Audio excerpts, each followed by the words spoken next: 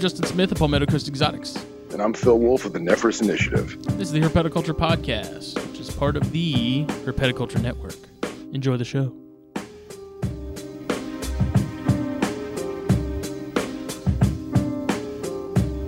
We're going. Welcome. Everybody, this is episode 118. Is that right? Yeah, 118. 118 of the Herpeticulture Podcast. I'm Justin Smith of Palmetto Coast Exotics. I'm Phil Wolf of the Initiative. Yeah, you fuck my shit up every time, bro. Look, we're 32 seconds in. I'm already cursing. Hi, my name is Phil. I'm Justin's cohort, his sidekick. That's all you need to know. I was expecting Justin to go on a long list of all of his accolades. I did last week, but I decided not to this week. Well, you're throwing me the curveball, man. Like but tonight, gotta keep you on your toes. Just go to the sponsors, pal. All right. Well, this show is brought to you by Empty Cages and Exotics. So if you need a rack or you need a incredibly well-built cage, hit up Sean. He's going to be on our side of the country here soon. I'm pretty pumped about it. Absolutely. Already talking to him about beaded lizard setups. Going to make that happen. And Steve Snaketuary and his Venom Hot Sauce. The Cottonmouth sauce is where it's at. We tell you all the time. If you get his hot sauces, you are helping him do public outreach, helping with his rescue, rehabbing animals that are brought to him. He has a handful of educational animals that he has to maintain. So when you buy these hot sauces from him, you're helping him do his thing and fight the good fight on horrible information that gets passed around by the general public. Yeah, and a lot of people don't realize this, but when he gets an animal that he rescues or for really rehabilitation or what have you, 99% of the time, he winds up keeping that animal for the entirety of its life or for a very long time. A lot of his animals don't get rehomed because they're not ideal for keepers or pets or what have you. So he amasses this large collection of, unwanted toys, so to speak, the island of misfit toys. And it costs money to maintain that. So help him out, get some hot sauce and, educate the youngsters. But he's also a good dude because he's a firefighter and an EMT, and he's absolutely, he's always doing stuff with the public, whether it's saving them or educating.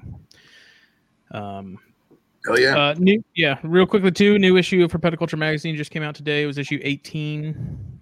Please go check that out on the Herpeticulture Magazine Facebook page, herpeticulturemagazine.com. And actually, who we have tonight with us was recently featured in one of our issues, and that is Mr. Justin Elden and Dane Conley of the Highlands and Islands Conservatory. Yeah. How we doing? What's up, guys? Whole lot of nothing. I apologize in advance. It has been a long day. I'm on the sleepy side, but hopefully we'll get waking up here a little bit as we go through. I'm trying to just crawl back to zero at this point. Yeah, I'm drinking the wrong thing. I'm drinking the Russian lager instead of caffeine. So, but we'll be all right. We'll get through it. Do they do beer as well as they do vodka? I'm not a huge vodka guy. I'm not huge into vodka, so I'm the last person to really ask about that. I like Armenian vodka a lot just because it tastes like water. But I don't know. I just the idea of putting light beer into a plastic bottle is something that American markets have not jumped on yet, and I don't understand why, because it is the most convenient. I have this more than a liter's worth of delicious cheap beer, and cheap Russian beer is way better than like cheap crappy American beer too, in my opinion. I'm a beer snob, but Baltica, it's good stuff.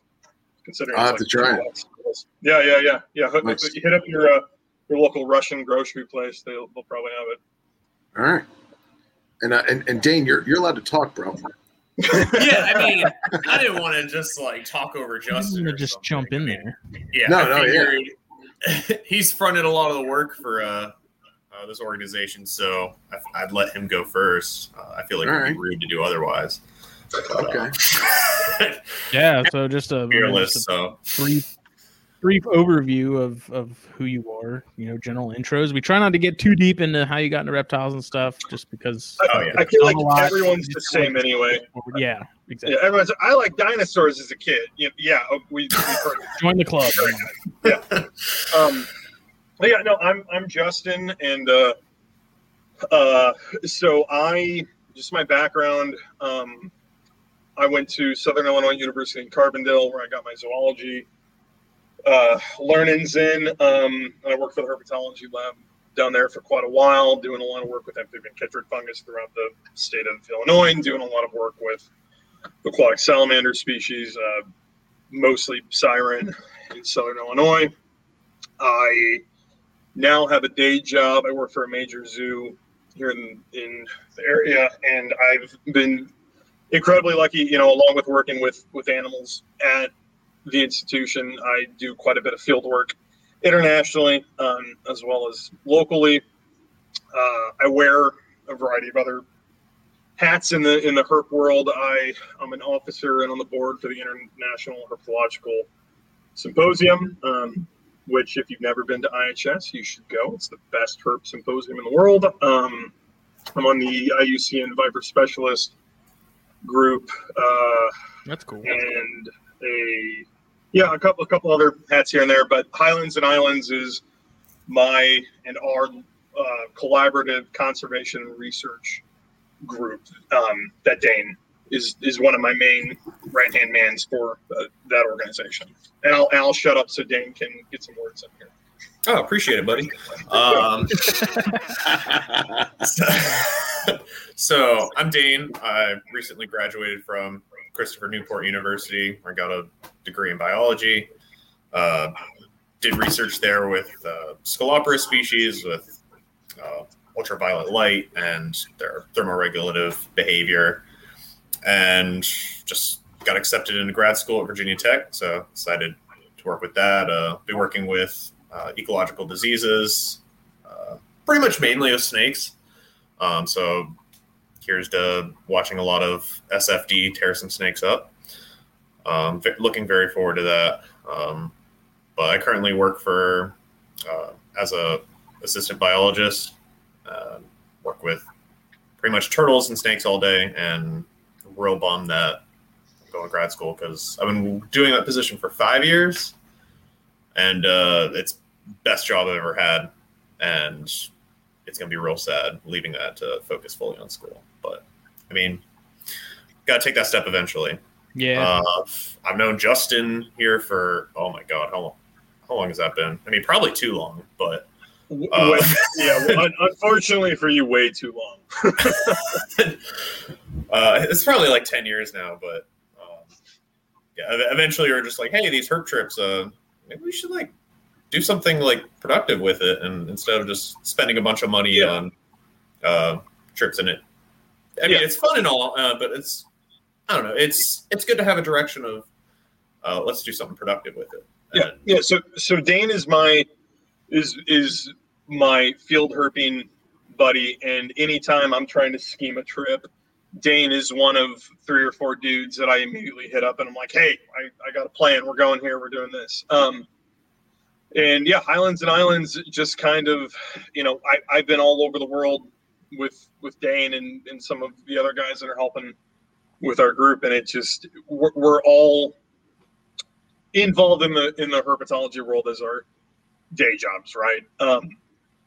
And it became very clear that, collectively we could do a lot for these animals that we love so much in the wild where they live, along with the people that work with them and the habitat they live in. So that's kind of where Highlands and Islands came from, was, we still, I'm still very much a recreational field herper. I enjoy going places, finding animals, taking photos, and having that experience. But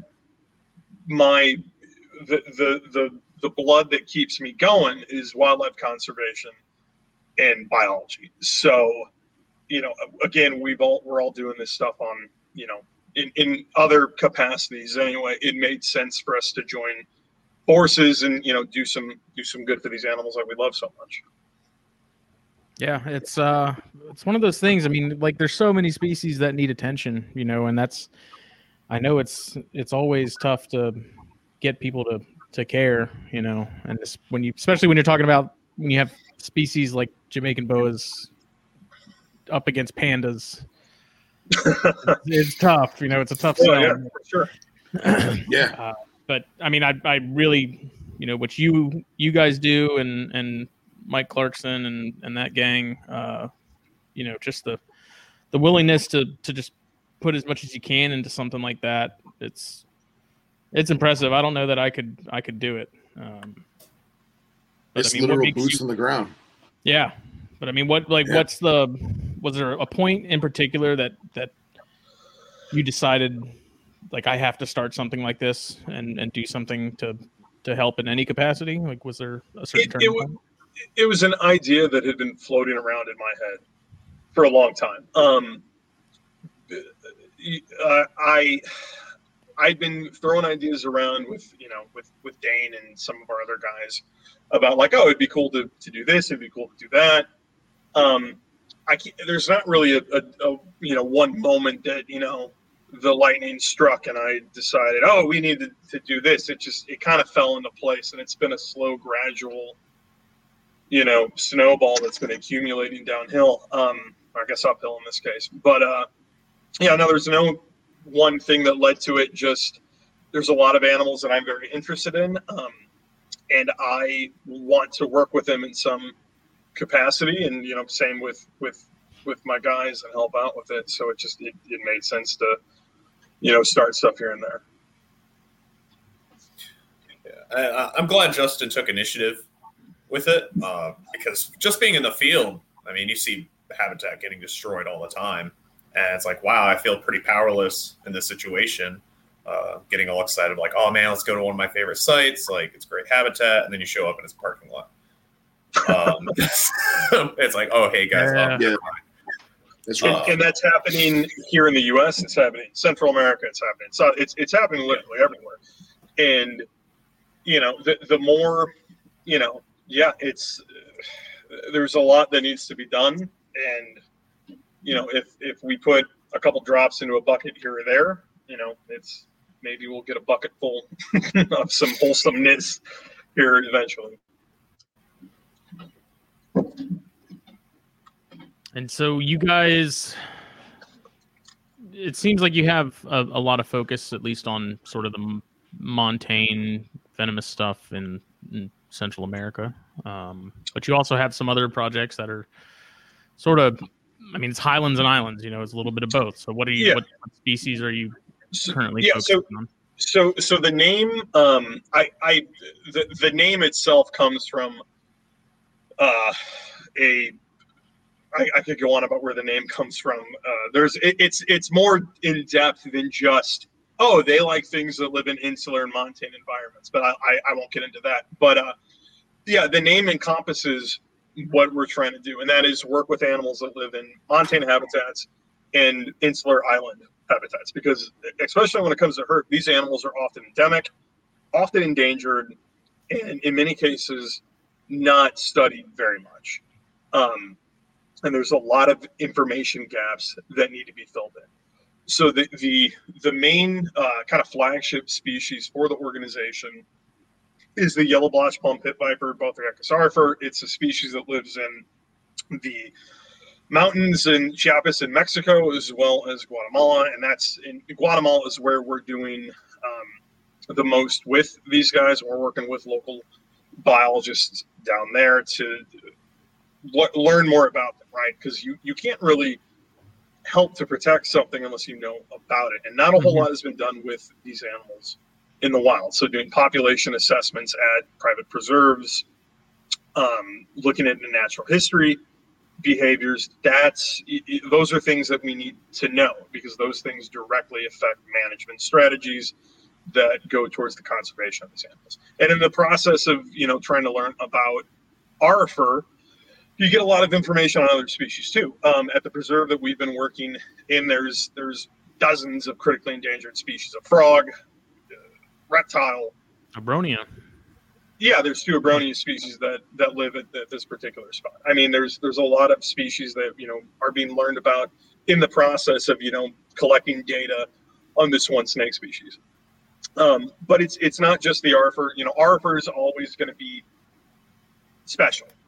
It's a very special snake. I've been obsessed with those snakes since I was a little kid. and Dane, I'm sure, Dane is what both Rekis in general. It's an amazing group of snakes. It is. Absolutely. Yeah. Arthur is kind of the one that we're spending the most time with. It'd be fantastic to focus on some other species in the future. Bicolor in Guatemala, potentially Thalassinus. But for now, just the Arthur is what we're doing the real work with. Maybe little things here or there in the future, but that's where the majority of that effort's going into. But then we do some work with some other stuff. We've got some stuff going in the Caribbean with West Indian boas, Jamaican boas. Primarily, we're kind of where that project started, but we're potentially going to go a different direction with it. And then we do small grant programs where we offer smaller grants to facilities and researchers that are doing work with herps, and we've got a couple other things in the works too. So yeah, we're kind of all over the place, but the main emphasis is species of reptile that are endangered or rare that are living in these montane, mountain habitats, whether that be cloud forest, high elevation rainforest, what have you, and then insular things, and as of for now in the Caribbean predominantly. Gotcha.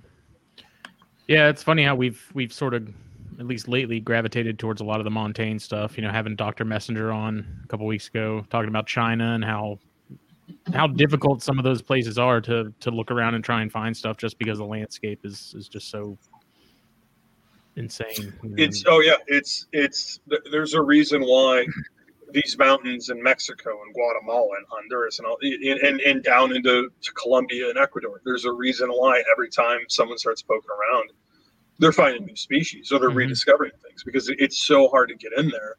And once you do get in there, it's a gold mine for a lot of these things. Which is it's great that it is so hard to get in there, because that's part of the reason these populations are doing better than some of the other populations that are a little closer to human settlements and whatnot. But it's also difficult because you posted a picture earlier on Instagram of a volcano that was, for lack of a better word, erupting, and who knows if there was something endemic to that one mountain, and all of a sudden it's arguably just gone. Now that's natural disaster. It's a little out of our hands, but we were talking with, like Justin was saying with Kevin Messenger, about how you have, two peaks that are two hills or two mountains that are a quarter of a mile apart, and they're completely different animals on each mountaintop. And nobody ever realizes that. Nobody knows that stuff like that exists. Yeah. Right. So the fact that you guys are focusing and educating people on that, I think is fantastic. Yeah, no, thanks, man. I mean, it's,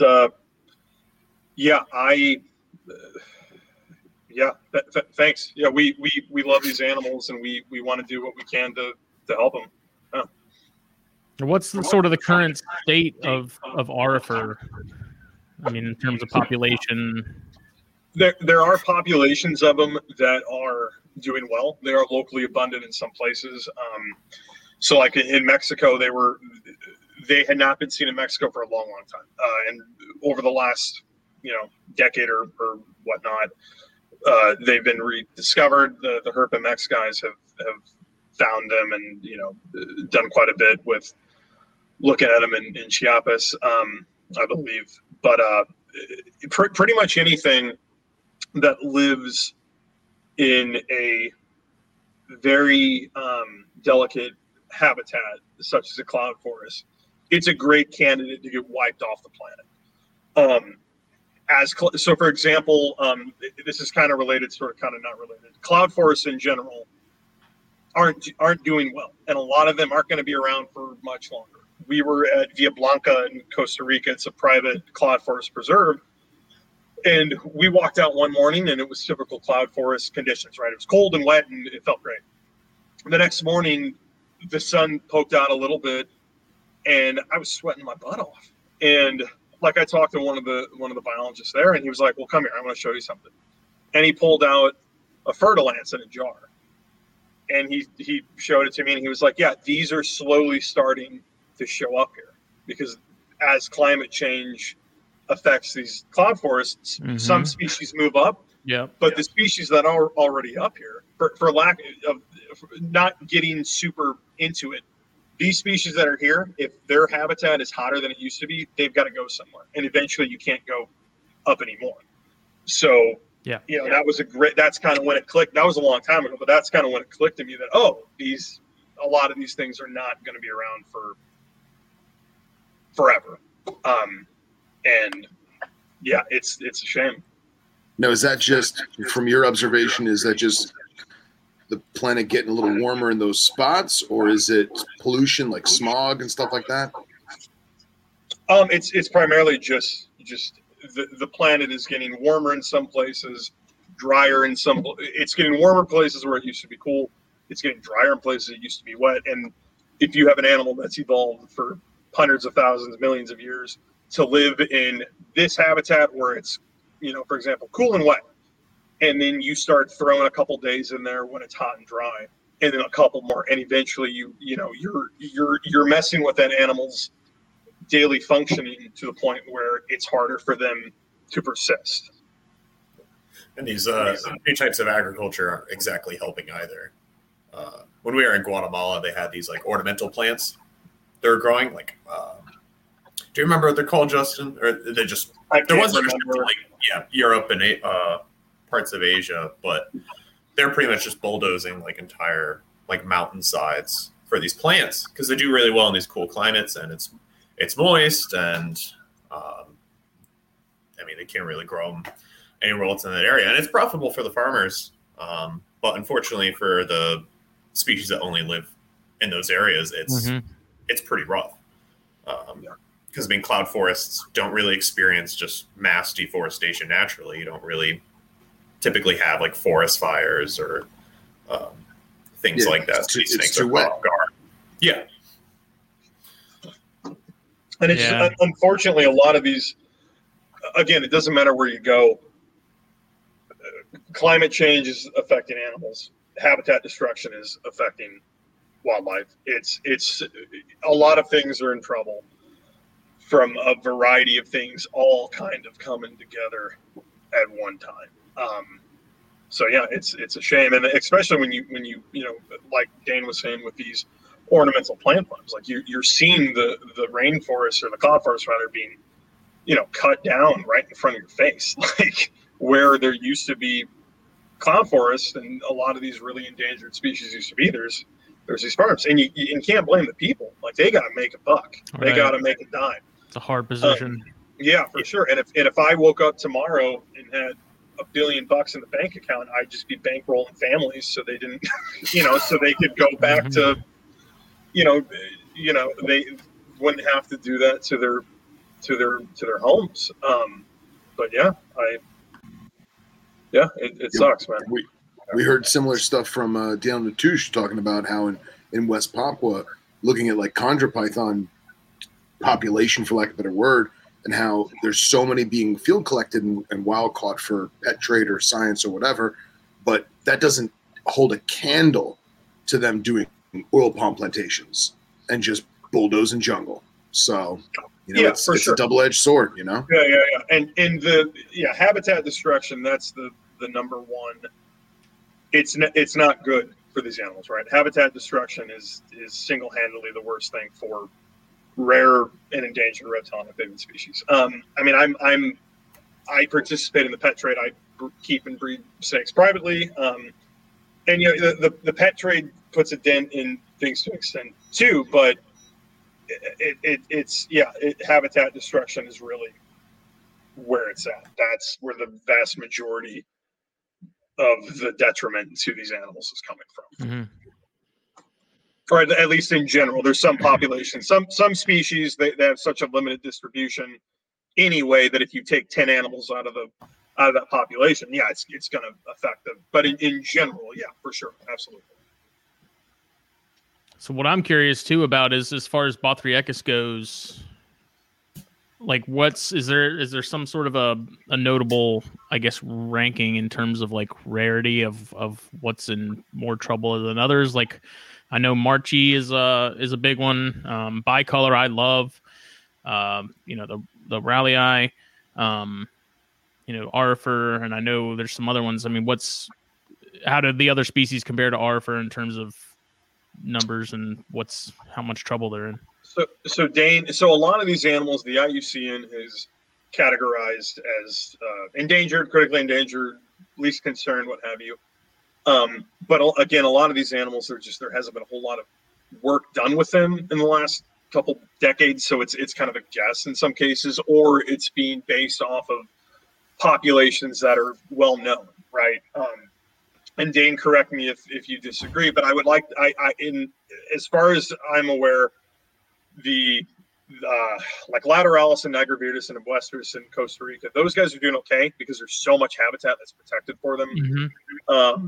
Schlegeli or what we call Schlegeli today, is doing very well because they have such a wide distribution. Give it a couple of years, and once the genetics comes out on those and they're broken up into different species, like we might be finding that some of the what we once called Schlegeli in Colombia and Ecuador, for example, it may turn out that some of those are critically endangered. Mm-hmm. But as of now, Schlegeli is doing very well. I mean, people go to Costa Rica on family vacations and they'll see a eyelash viper. They're doing very well, and they live in a lot of different habitats all over the place. Raleigh in Mexico, those do not. They have such a limited distribution, and they're very rare. They're very uncommon. Those are very endangered snake. And then some of the stuff, like the Marchi, the Thalassinus, the Guiferoi, a lot of those animals we really don't know too much about them. I think endangered has been thrown out for some of them, and vulnerable has been thrown out for some of them, but a lot of them we really just don't know. Especially with like some of the Thalassinus and Guiferoi, those have not been described for very long. So as time goes on and folks in Central America start working with those, we'll know a little more about them. I think Justin's spot on the money. Like Rowley, bicolor, Thalassinus, like those species, they're in difficult to reach areas, and a lot of those areas are also hazardous. So it's difficult to get research at these locations, but you just don't see many observations of these species compared to others. And a lot of that is due to like isolated populations and montane species. Yeah. So you're not seeing roadkill for them or things you would with a lot of other like lowland species. Right. In your episode you did with Kevin, Dr. Messenger. Kevin's awesome. He probably wouldn't be able to pick me out of a 2-person lineup, but I've talked to him quite a bit. At one point I was thinking about doing my master's with species in the Florida Keys, and he's done a bit of stuff down there. He's such a cool. He's awesome. But in the episode you did with him, he touched on Conrad Niebert, who's a herpetologist who does stuff all over the place. But one of his more notable publications that resonates with me, because I'm very interested in old world vipers, specifically Vipera, Pelias, Montivipera, Macrovipera. He did a publication in eastern Turkey looking at different populations of rock vipers in the genus Montivipera, and he expanded the known distribution of these animals 10, 15-fold. So Montivipera wagneri, the Turkish ocellated mountain viper, we thought they lived in one tiny place. It turns out they have a much wider distribution. So with some of these, and it goes for all these species across the world, not just things that we're interested in.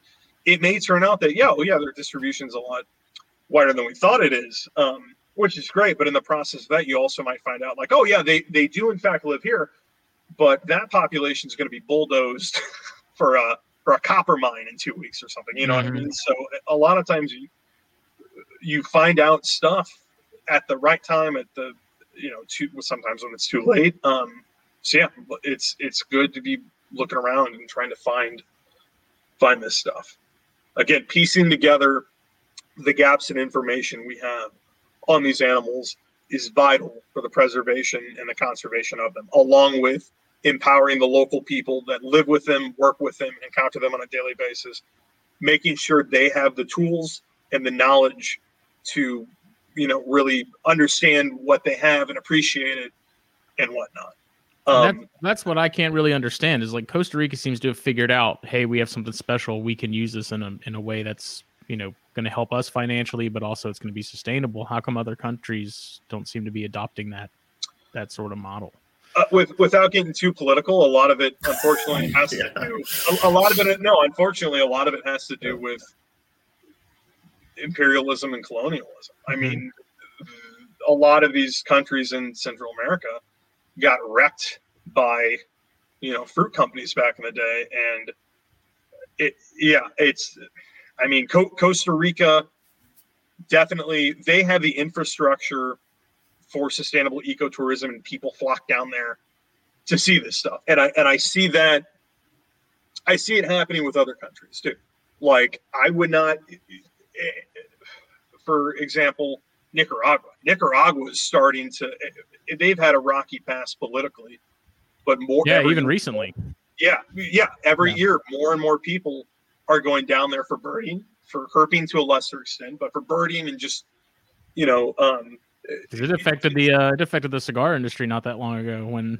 Oh, no kidding. A lot of the people in the factories and stuff just went on strike just because of what was going on. So yeah, but I mean that's a good segue into a big. So we're interested in conservation, right? We're interested in conservation and field work, and when I say conservation, like I don't like throwing that word out willy-nilly. I like to have a very clear, yes, this is benefiting the species. And a lot of times it takes time. You can't just wake up one day and say, I want to benefit Arifer in Guatemala. It doesn't, it takes time. You have to learn, you have to build relationships, you have to build trust, you have to study and work. So it takes time. And it also takes money. To do this stuff, it takes money. So whenever we were brainstorming Highlands and Islands, we came up with some from a business side of things like, okay, well, how can we raise money to funnel back into our field projects? And ecotourism is an industry that it's starting to get to the field herping is starting to get to the point where it's almost catching up with birding. And birding, it's not. If you go to Costa Rica or anywhere in South America, you got birder lodges, birder tours, birder guides, because birding is a hobby that's been around a long time. And you have a lot of people who are very into it and also financially well off. They're not at all afraid to, throw out $8,000 to go see a quetzal or to go see a horned guan,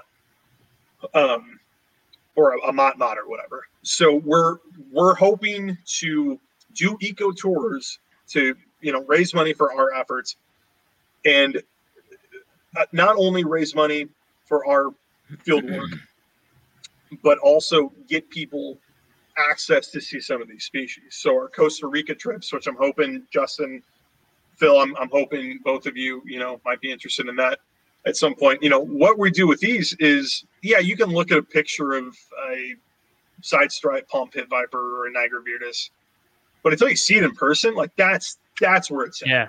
That's what's up. It's not the same. It's not the same. And seeing these animals in the wild, again, whether it be for recreational purposes, if I just want to look at it, see the habitat, take a photo of it, or doing something real with it, doing a study, or aiding and helping these things, it is the most important thing in the world to me. And Dane, I don't want to speak for you, but I think at this point I could say that it's the most important thing in the world for you, and we're really good at it.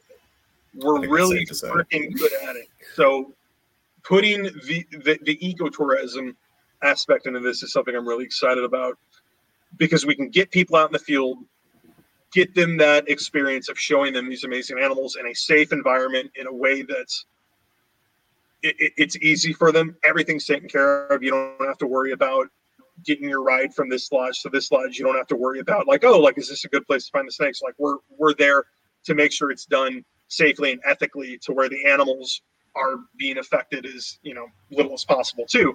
Mm-hmm. We're really excited about it. And I think, like, from an educational standpoint, when someone sees an animal in the environment, they can make that connection of, well, it's just like, it's more than just this animal. It's this piece of this ecosystem, and they make that connection. It's similar to how, like, the crocodile hunter and his show, like, yeah, you could just have video of You're seeing the bigger picture. Yeah, and it just really pulls people, and it's like, okay, I want to save this animal's home. It's one thing. It's like, yeah, I don't want this animal to die, but saving its home too. Yeah, really and if you're driving to your, it doesn't matter which country you're in. If you're driving to your eco lodge or your biostation, where you're going to spend a couple nights, and on the way there, you see a mountainside that's been blown to smithereens for copper, or you see a forest that's been cut down for palm oil. It's real. It's one thing to see a photo of an animal, but once you see the habitat destruction, it clicks and it's real. And along with giving people a fun experience and showing them these animals in the wild, you're going to see that stuff too. And when you get home from one of these eco tours, like, you'll have a better understanding of why it is we do what we do, and you might be more willing to help out with that stuff. Or if it's not us, there's plenty of other organizations out there that are doing great work that you can write a check to. You mentioned Mike earlier. Mike's awesome. I love Mike. He's one of my favorite people. He's hilarious. But Herp Conservation International, write them a check. Orient Society, right here in the United States. If you're more interested in stuff that's right here in your backyard, Orient Society is right there. Write them a check. Or at least, share a Facebook post or something so people can see this stuff. But yeah, that's it's an all-encompassing experience we're trying to give people. I think for a lot of people, it's, we just recently we had Brent on the show for the, I don't know, bajillionth time from Venom Life Gear, and we did the Snakes and Stogies raffle last month. Well, month before last would have been February, and we raised, I don't even remember what it was. It wasn't a ton. $60. Yeah, and so I was kind of disappointed. I was like, I don't know how much this is going to help, but he actually explained that $60 over in, Benin goes a long way. Oh yeah. Well, so we were able to get without going into the details too much about like the finances or whatever. We were able to get a couple grants this past year, along with selling quite a bit of merch. And through that, it wasn't a whole lot of money I'm not talking like hundreds of thousands of dollars. It was a decent chunk of change, but with that money, we were able to do a lot, and we were able to most importantly for the research side of things, employ a biologist to go out and do field work for us for months at a time. Along with, help some of the local folks that were being affected by COVID and whatnot this past summer primarily. But yeah, it's a little bit of money goes a long way. And that's what I was getting at is like, I think people, they think, well, if I donate 10 or $20, here and there, I don't think that's going to make much of a difference. Yeah. But talking to Brent made me realize like, the U.S. dollar is worth a good bit in most places, Yeah, I'm trying to remember. Hold on. So, like for example, this is kind of a project that it's under the umbrella of Highlands and Islands, and all the guys are really stoked about it. But I've so far kind of been more isolated in planning it. But we're going to start doing tours, or not tours, but trips over there, and I'm going to need like Dane and the gang to come assist. But working in Ukraine with some vipers over there and some other species, we've been writing. It's not much, but I've been writing a check for $130 a month to a guy over there in Ukraine. That's a lot of money to someone in Ukraine. $130 a month. That's a bunch of money. Oh yeah. To someone in Central America in some of these countries. Yeah, it helps.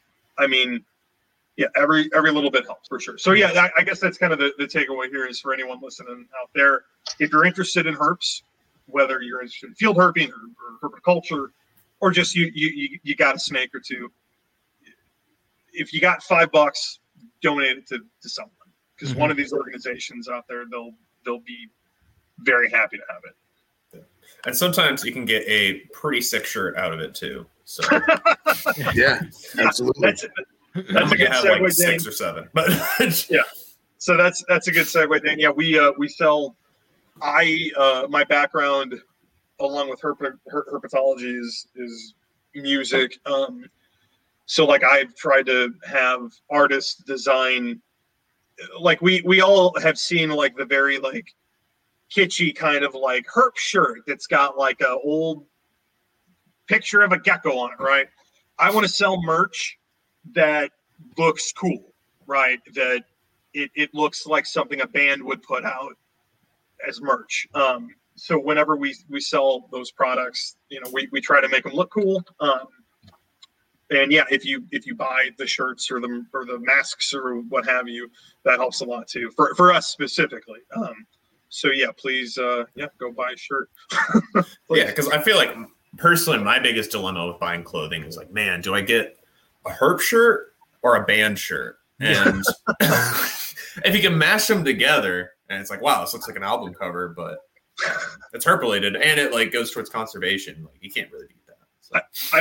I'm too old that like I don't buy like band shirts anymore. But oh yeah, I forgot I'm a little kid. Like all the Highlands and Islands merch. The nice thing about it is like when I'm putting stuff together, for example, this that I'm wearing now, I have to get test products, and like I'll send test products to the gang to make sure like, oh, like it looks good on print. Oh, the quality of the shirt is good and whatnot. So like, yeah, I get a bunch of these things lying around. So yeah, they become pajamas and work shirts and stuff. But yeah, buy a shirt, guys, please. Yeah, I just started doing some volunteer work with Mike and them, just for like some newsletter stuff, and got a membership today. Actually, $7 a month. That's awesome. Oh yeah, man, awesome, very cool. Nice. Yeah, no, Mike's he's such a good dude, and yeah, what those guys are doing is really cool. Those guys are awesome. And sure. I ordered one of his signature hooks, and I'm super excited about that. So. Oh, I didn't even know that he had a signature. Yeah, he's got my car. Yeah. Oh, you didn't see all those videos that just recently posted? No. Yeah, it's like him posting videos of him hooking like snakes on every continent. What the hell, dude? That's awesome. Good it's a cool design. It's I know I saw he has a picture of, I don't know, maybe 6 different prototypes that they were, he was working with and trying to see which one worked and which one didn't. And I already have 1 million hooks, but I feel like you can never have enough. So. Oh, dude, I have, but between like needing them for working snakes in the field and having a different size for every type of carry-on bag and or checked luggage bag, along with like collecting old herp history stuff, I have way too many snake hooks. But no, that's a lie. That's a lie. There's no such thing. Yeah, see, I break too many snake hooks. Like on my wall right now, I have 8 broken snake hooks. So I think it's time for me to buy a new one. So I might have to hit Mike up. Yeah, Dane, help me out here. The hook that Miles had on that Yucatan trip. Oh God, the like car door piercing. Yes. Yeah. Okay. Which brand is that? I bought 2 shortly after that trip. I cannot remember the name of the brand, but yeah, those things are dangerous. I'm surprised they let him take that on the plane. Like, crowbar. You stab it into a refrigerator and just like rip the whole thing out of the ground. I wish I could remember the brand, but it is the strongest hook I've ever seen. And we were in Mexico, and like we had 4 of us in our group. 2 stayed in the car and they were cruising, and then 2 of us popped out and we're poking around this abandoned hotel thing. And like I had this hook and there's concrete, and like when it comes to rock and natural features, by all means, don't destroy that stuff. That stuff's there. But when it comes to trash, literal concrete, if you break some pieces of concrete, it's all good. But this thing was literally, it was like a sledgehammer. It was breaking the concrete, and we were pulling things out of the concrete. And it was like, what in the hell is this thing? But yeah, those hooks are really, really nice.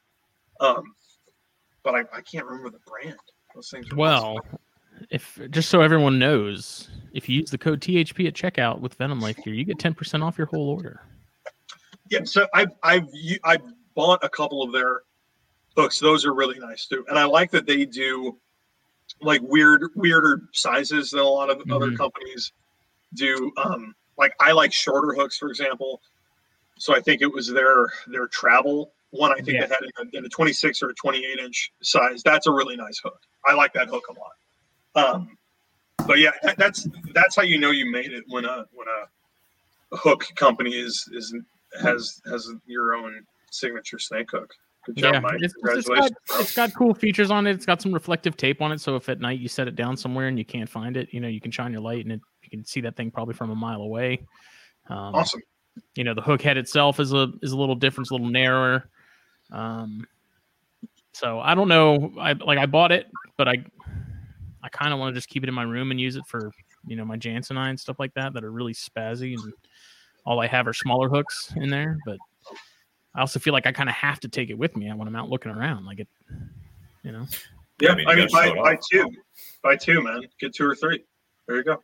Problem solved. And even if you use the promo code THP to get your 10% off when you buy a Venom Life Gear product, of all the money that you give them, every time you order, 10% of that goes to ASF in West Africa, helping people of the most neglected tropical disease of all, snakebite. So you can buy a shirt and still help people out. You can buy a hook and still help people out, and snakes out too. And it's awesome. And just so that I can fangirl just a little bit, when I went to Woody's place to do the snakes, to do the building of the snake hook article, which is in this month's issue. This whole show's a commercial, just so y'all know. 100%. I touched Mike's original prototype, and the coolest part about it was, Woody hands it to me, and I'm holding it, and I'm like, man, this is awesome. Look at the colors and everything, and it's beat to hell. Right? Yeah. And that was it. He took the words out of my mouth. He's like, you see that red dirt right there? I was like, yeah. He goes, that's West Africa. And I was like, really? Like, I'm touching it. He goes, you see that brown dirt over there? Pretty sure that's Thailand. And I'm like, all right, nice. Yeah. It was like that scene in Saving Private Ryan when Tom Sizemore was putting the dirt in little cups, and he has like dirt from Africa and Italy and Germany, and it's the same thing. It's awesome. Good stuff. He did a lot of. I mean, that's you can't argue that hook was not well tested for. I'm actually looking at the website right now and checking it out. Like, I might have to make an impulsive purchase tonight.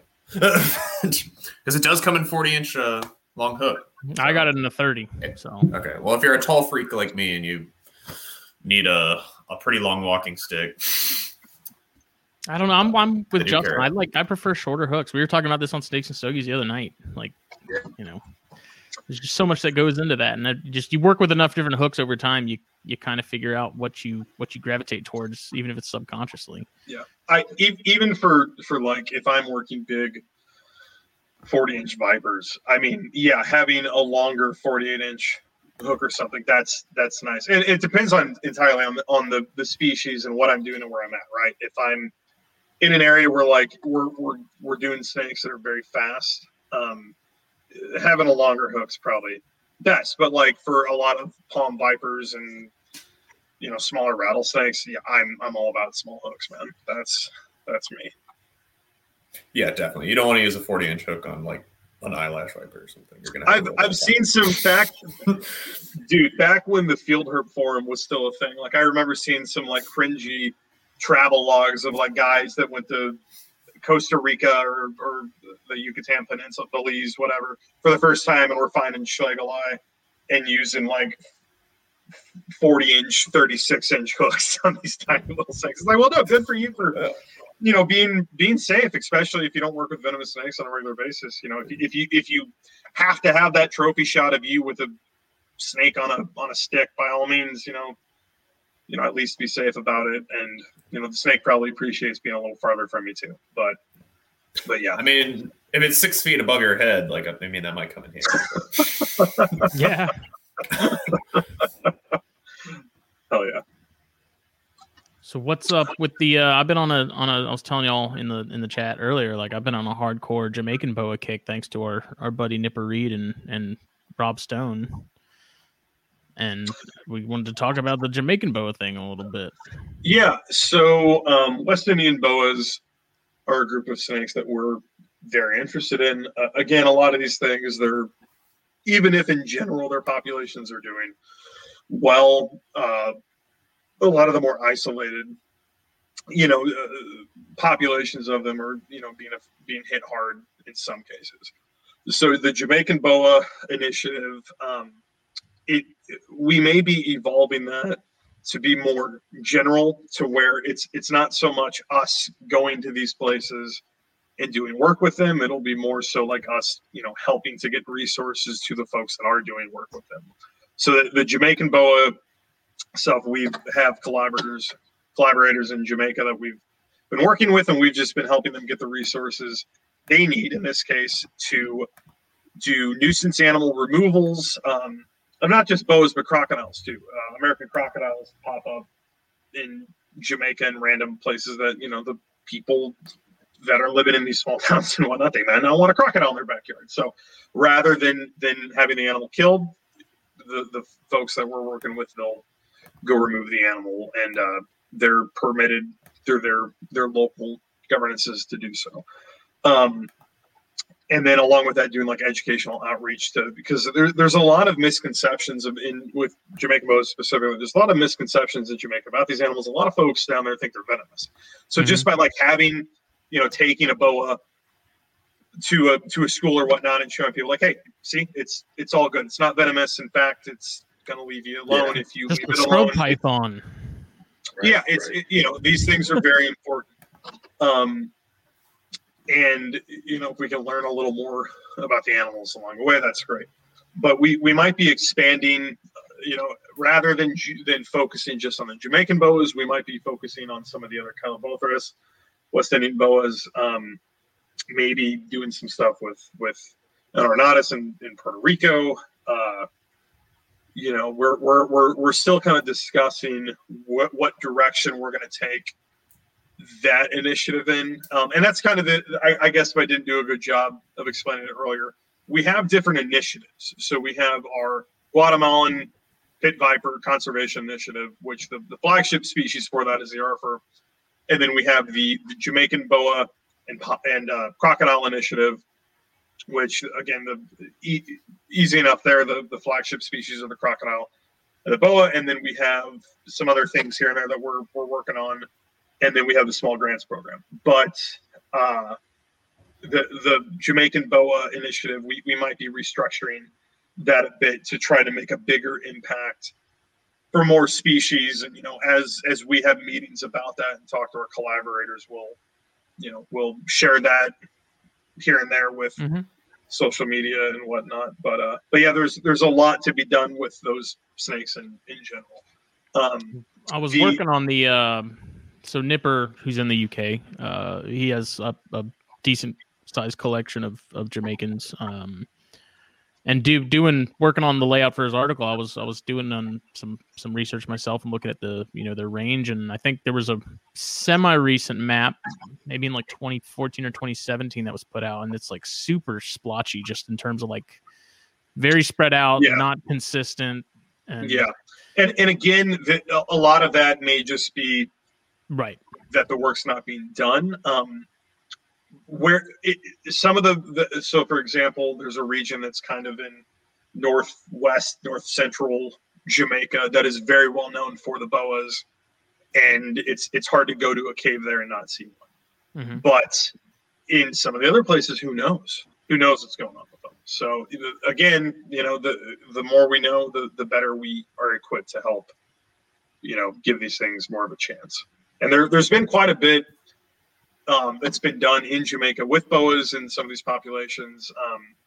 And there's been quite a few publications and manuscripts put out there by herpetologists, both Jamaican and international folks collaborating with Jamaicans. So we know quite a bit about them, but even if we can help to disseminate some of these local misconceptions about them, that they're venomous or they're going to eat my kid or, what have you, the more education that we can help with, the better. And if that means, helping someone get the resources they need to do more of these education things, that's great. If it means, helping folks down there get the resources they need to do nuisance animal removals, and a lot of times, and this isn't just Jamaica, this is here in where I live in the Midwest, and it's where Dane lives, it's where it's all over the world, where if you go to remove an animal from someone's home, if they're scared of it, just by showing up and showing them like it's nothing to be scared of, like it's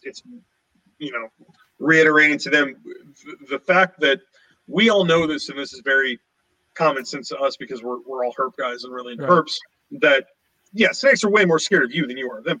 That is an alien concept to the vast majority of the world. So by showing up and by picking up a snake, a lot of time that's all it takes for someone to be like, oh, okay, I get it now. Yeah, that snake can show up in my chicken coop every now and then. I don't want it to eat my chickens, but if it shows up on top, I'm not scared of it. I can get a stick and poke it away.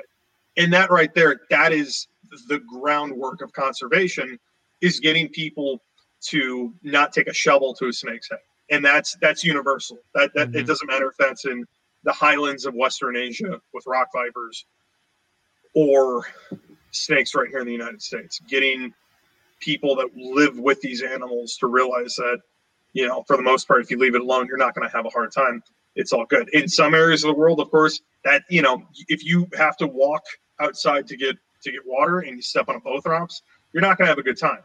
In areas of Africa, same deal. Yeah, of course, I wish that the old trope of if you don't mess with a snake, you're not going to get bit. For the most part, yeah, it works. But at the same time, a lot of these people that are living with these animals, stuff happens and they get bit, and it sucks for everybody, because that snake certainly didn't want to waste its venom on a human's foot, and people's lives are ruined by getting, it's like you were saying with being such a unknown tropical disease. It's really unfortunate, but for the vast majority of especially non-venomous snakes, if we can show people don't be afraid of it, it's easy, and it's all good. It's all love. That's awesome. And just going back to the West Indian boas for a minute, I actually have a very good friend of mine who's zoofield. She's worked with everything from marine mammals and big cats and mostly reptiles because she's a herper at heart.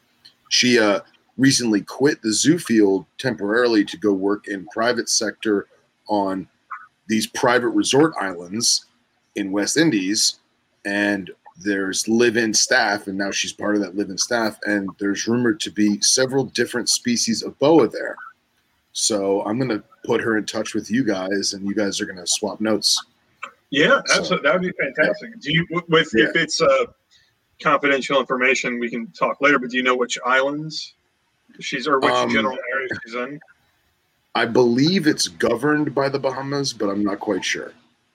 The Bahamas. Oh yeah, the Bahamas. There's so many.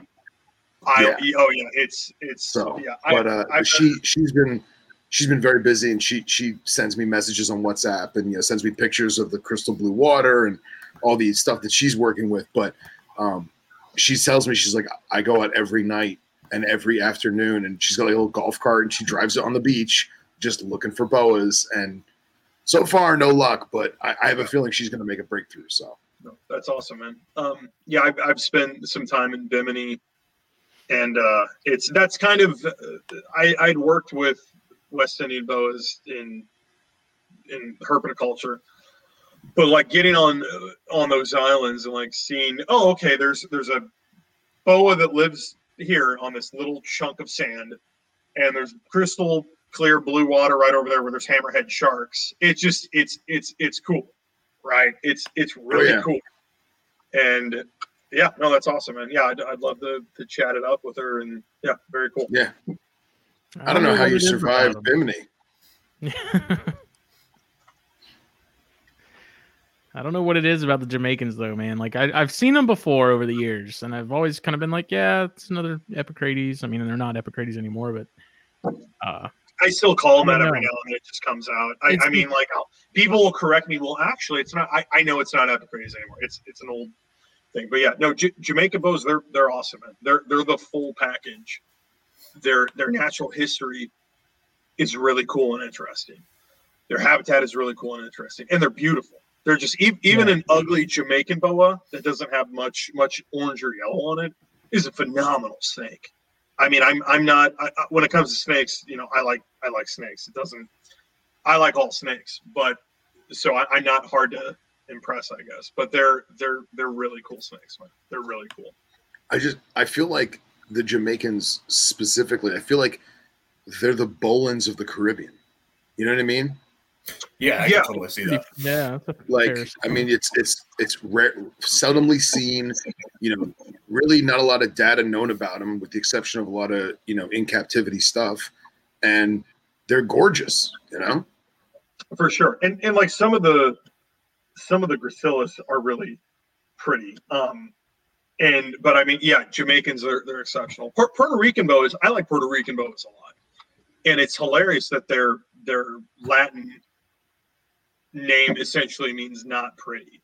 It's in or not. It's like, oh, that's kind of mean. Like, ew. Well, and you got to compare yourself to Jamaicans. I mean, right, for sure. Oh yeah. Of all the big islands in the Caribbean, though, of the four big ones, like they kind of got the crappy end of the stick. Like whoever described, I can't remember who described them, but that was that's apparently they didn't like them. Yeah, apparently not. Apparently they just been back from cockpit country in Jamaica and seen a bright orange Jamaican bow, and they're like, "Oh, this thing's trash. What are you trying to do?" Now, with any of the West Indian stuff, you guys ever work with some of the pit vipers out there? Like I know Jim was, oh yeah, and like Jim was doing like some of the St. Lucian bothrops and stuff like that. Oh yeah, some of the bothrops on Martinique. Yeah, so Caribbean, so the St. Lucians and the Martinique lanceheads, we're not doing anything with those. I would absolutely love to eventually, whether that means like we help with something there, or even just I would like to recreationally go to those places and see those animals for sure. I like bothrops a lot, especially weird, island endemic species in general. So it's a perfect combination for sure. But yeah, the St. Lucians and the Martiniques, those are amazing animals, man. They're really cool. I'd love to see those in person someday in the field, right? And my brother is a big sailboat guy. He'll pop on a sailboat and be out on the ocean for weeks at a time. And him and I like kind of throw these ideas back and forth with each other, like, oh, if we could fly into this country and rent a boat for a while and pop over to here, pop over to there. And then my other love is marine stuff. I love sharks and eels and whatnot. So like being able to just like that, I think that's kind of where the Caribbean herpetology thing is. It's so cool to me because you can spend your day, even if you're just doing like a recreational trip, you can spend your day out snorkeling or scuba diving, looking at sharks and eels and reefs and whatnot. And then spend your night looking for snakes. Yeah. And then drink lagers and eat conch fritters. Listen to Jimmy Buffett. In between. That's the dream. Yeah. Yeah. Dude, critters and conch fritters. It's the next podcast. I love it. That's the next Jimmy Buffett album is Critters and Conch Fritters, I think. Yeah. So what's the status with Cuba? Like what, as far as like people going and doing research on stuff like that in Cuba, is there like is that a process in itself? Because I know Jeff Lem was doing eco tours and stuff there at one point. I don't know if those got axed with the political stuff. With all the political stuff, it's even when stuff kind of opened up under the Obama administration, it was still really hard. It was still really hard. People who were going down there, I have friends and colleagues that were doing stuff down there, and they were getting equipment confiscated and whatnot and being held up in the airport. So even when it kind of opened up a bit, it was still tough. I'm not 100% sure what's going on now, but I have a feeling it's kind of just shut. Along with COVID and the regaining from this last administration, it's kind of stuck for now. I believe I could be totally wrong there. I'm not involved in any stuff going on in Cuba. I would love to go to Cuba eventually. I kind of just want to go everywhere, but I would love to go to Cuba and just see some of the stuff there. And for a while, it was looking really good, just like Iran. Iran was looking great, but it's shut down for now, and hopefully some of these places will open up again in the future and allow for researchers, biologists, or even just tourists to get in and see what it's all about. Yeah, I was going to bring it up earlier, but when you were talking about Ukraine and Turkey and stuff, and I just noticed, for those, you guys can't see it because it's a podcast, but on our screen, we each have our name there, and Justin says Radii, and that's Monte Vipera, right? Yeah, so that's my. I love palm vipers. I love palm vipers. I love neotropical species. I love Caribbean herpetology.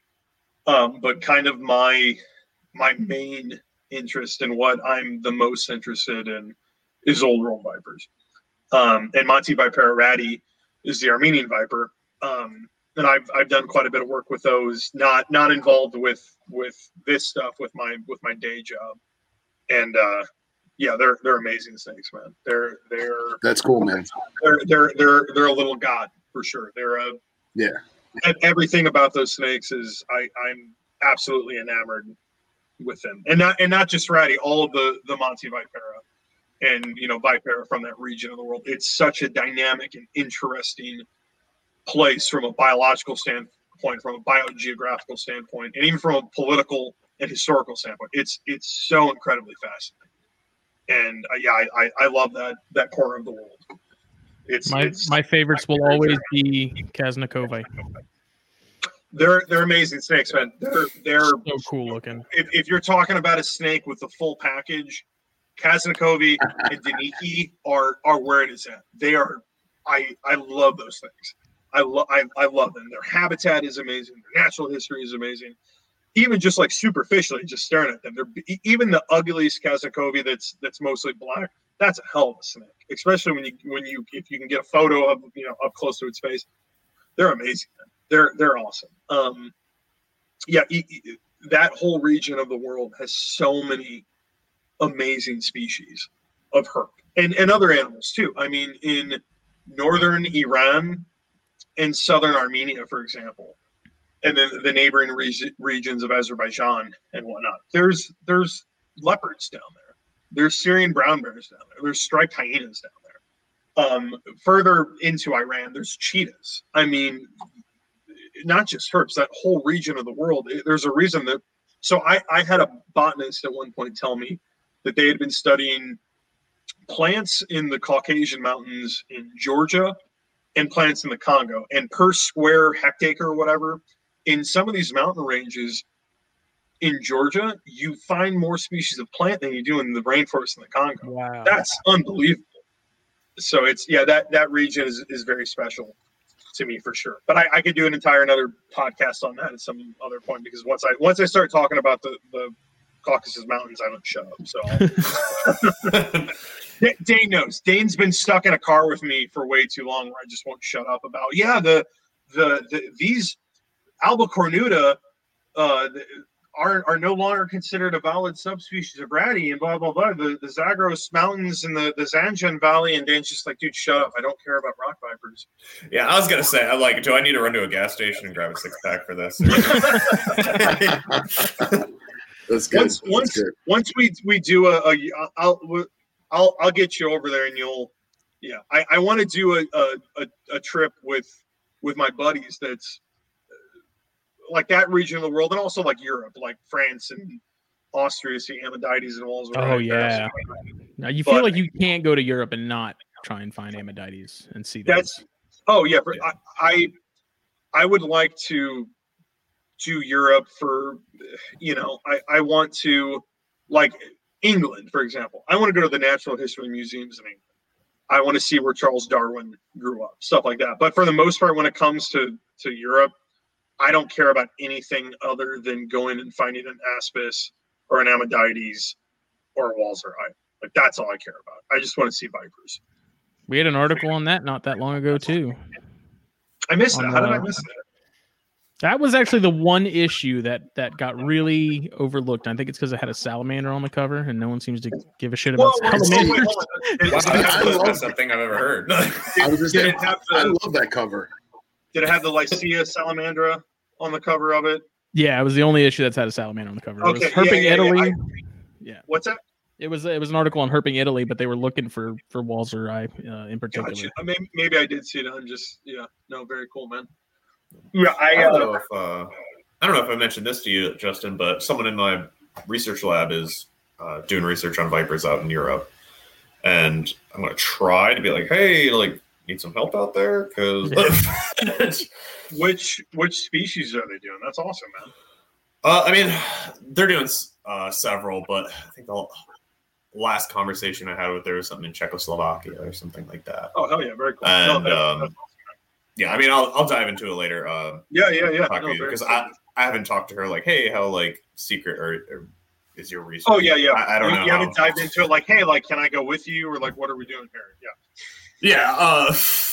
Yeah, because like COVID's kind of like put a halt on that at the moment. So I haven't like pushed it on that idea yet. But popular opinion, COVID sucks, guys. Yeah. Yeah, I'm going to take a bold stance and agree with you there. But I had it. It sucked. I had it too, man. Yeah, I had it too. It was. Dane and me had it at the same time, and even though we were on opposite sides of the country, we were like, it was real cool. Texting with each other like, this sucks. I feel so bad. How do you feel today? Yeah, it's like, hey, are you tasting things? Or I was able to taste the entire time. The entire time I was sick, I didn't feel too bad. It was after that, like, some of the stuff started to hit me, and I was like, oh, this is kind of scary. But I just couldn't breathe. If I got up to do anything, really? I could not breathe. Yeah. Really? Just gasping for air. There's a video on YouTube when I was doing a live. I was bored. I was like, I might as well clean snakes or something. And so I streamed it. And it's just like 10 minutes of me just hacking up a lung, trying to like change out some aspen in a Baird's tub or something. And I just, oh man, I just left it up there. It's horrible. It took me like a whole week to clean my collection. It normally takes like only a couple hours. But yeah, and then my doctor was like, hey, you might not want to like do any like strenuous activity for a couple months. Like, they don't mention that it's like lifting a loaf of bread counts as strenuous activity. Yeah. I'm hoping that the vaccine rollout. I'm hoping the world opens back up against it, because it's along with just for selfish reasons of like, I want to go travel and look at snakes.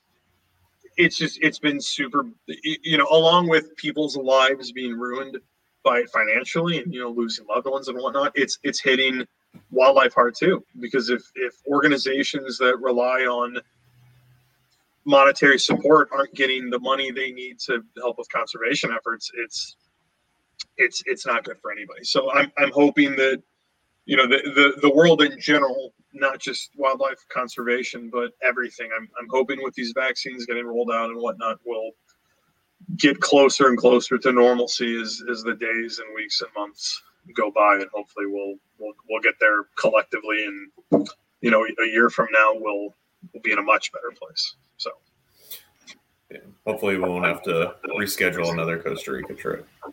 That hurt really bad. Yeah. So we were going to do a trip back in February, but it wasn't a good call. It wasn't. It didn't make sense to. And this was an eco tour, so like we had customers lined up, and I, with good conscience, could not put those folks on a plane and take them to Costa Rica. When if you were to get sick while you're down there, you've got to self-isolate, and your trip's ruined. Yeah. Not to mention, when you're just, it's one thing to just go on a trip with your buddies and whatnot, and if something happens, then it's on you. But when you're responsible for folks, who are trusting you to make sure they have a good trip and see cool animals and have a cool experience and have a safe time, in good conscience, we couldn't do it. So we called it off, and we rescheduled for this upcoming December. So I'm going to be double booked. I've got one in December, then we've got another one in January. That's going to basically be the same format of 4 different locations. and which is going to be awesome for me because like I'm going to be in what Mike Pingleton refers to as a trip sandwich, where I'm going to go out of the country for 2 weeks, come back for a little bit, and then pop back down for another 2 weeks. So, but yeah, that's another thing. I don't know how y'all do it, man. Just the logistics of scheduling everything and getting everyone in the same place at the same time. And the most important thing for me personally is a wife who's very understanding. that helps a lot. Yeah. She's my wife is amazing to the point where if I haven't gone on whether a field like a actual trip for studying animals or just a recreational going out to photograph stuff, if it's been a few weeks or a few months and I haven't gone anywhere, she'll be like, okay, you need to go on a trip. You need to get away for a bit. I don't care what we need to do. I'll take care of the animals and I'll take care of everything. You need to get away from it. That's the most important thing for me to do this type of stuff is my wife is awesome and she's very supportive. And Dane is just a psychopath and lives like a trash person. What's human possible? Dane will sleep in a car for days at a time just so he can find snakes, and he will. So what you're saying is he's a real herper. Dane's a real herper. Yeah, I mean, enough caffeine and enough like gas station food, and I'm good to go. I can't sleep in a car anymore. I can't do it, dude. I'm too old. I need a bed or a hammock or at least some type of, not a car seat that's reclining back. No, Dane. There's a reason why Dane and our buddy Miles and the gang, but Dane and Miles in particular, these guys, I love them because if I'm starting to get tired or fatigued or whatnot, they're the ones that are okay. Well, like you do you, and if you want to sit for 20 minutes or so, that's fine. But we're gonna go climb this mountain and then climb a tree. Later, like, Gramps. Okay. So yeah, no, Dane and our friend Miles, who also helps with Highlands and Islands, they're exceptional field herpers. They're along with being exceptional biologists and ecologists, they are really, really good at finding snakes, and more importantly, really, really good at being sleep deprived and exhausted, but still going at it like psychopaths. So, yeah, it's that lifestyle, man. To be young again. Yeah, flashback to Miles and I in Mexico, sleeping on a dirt road and just eating bread.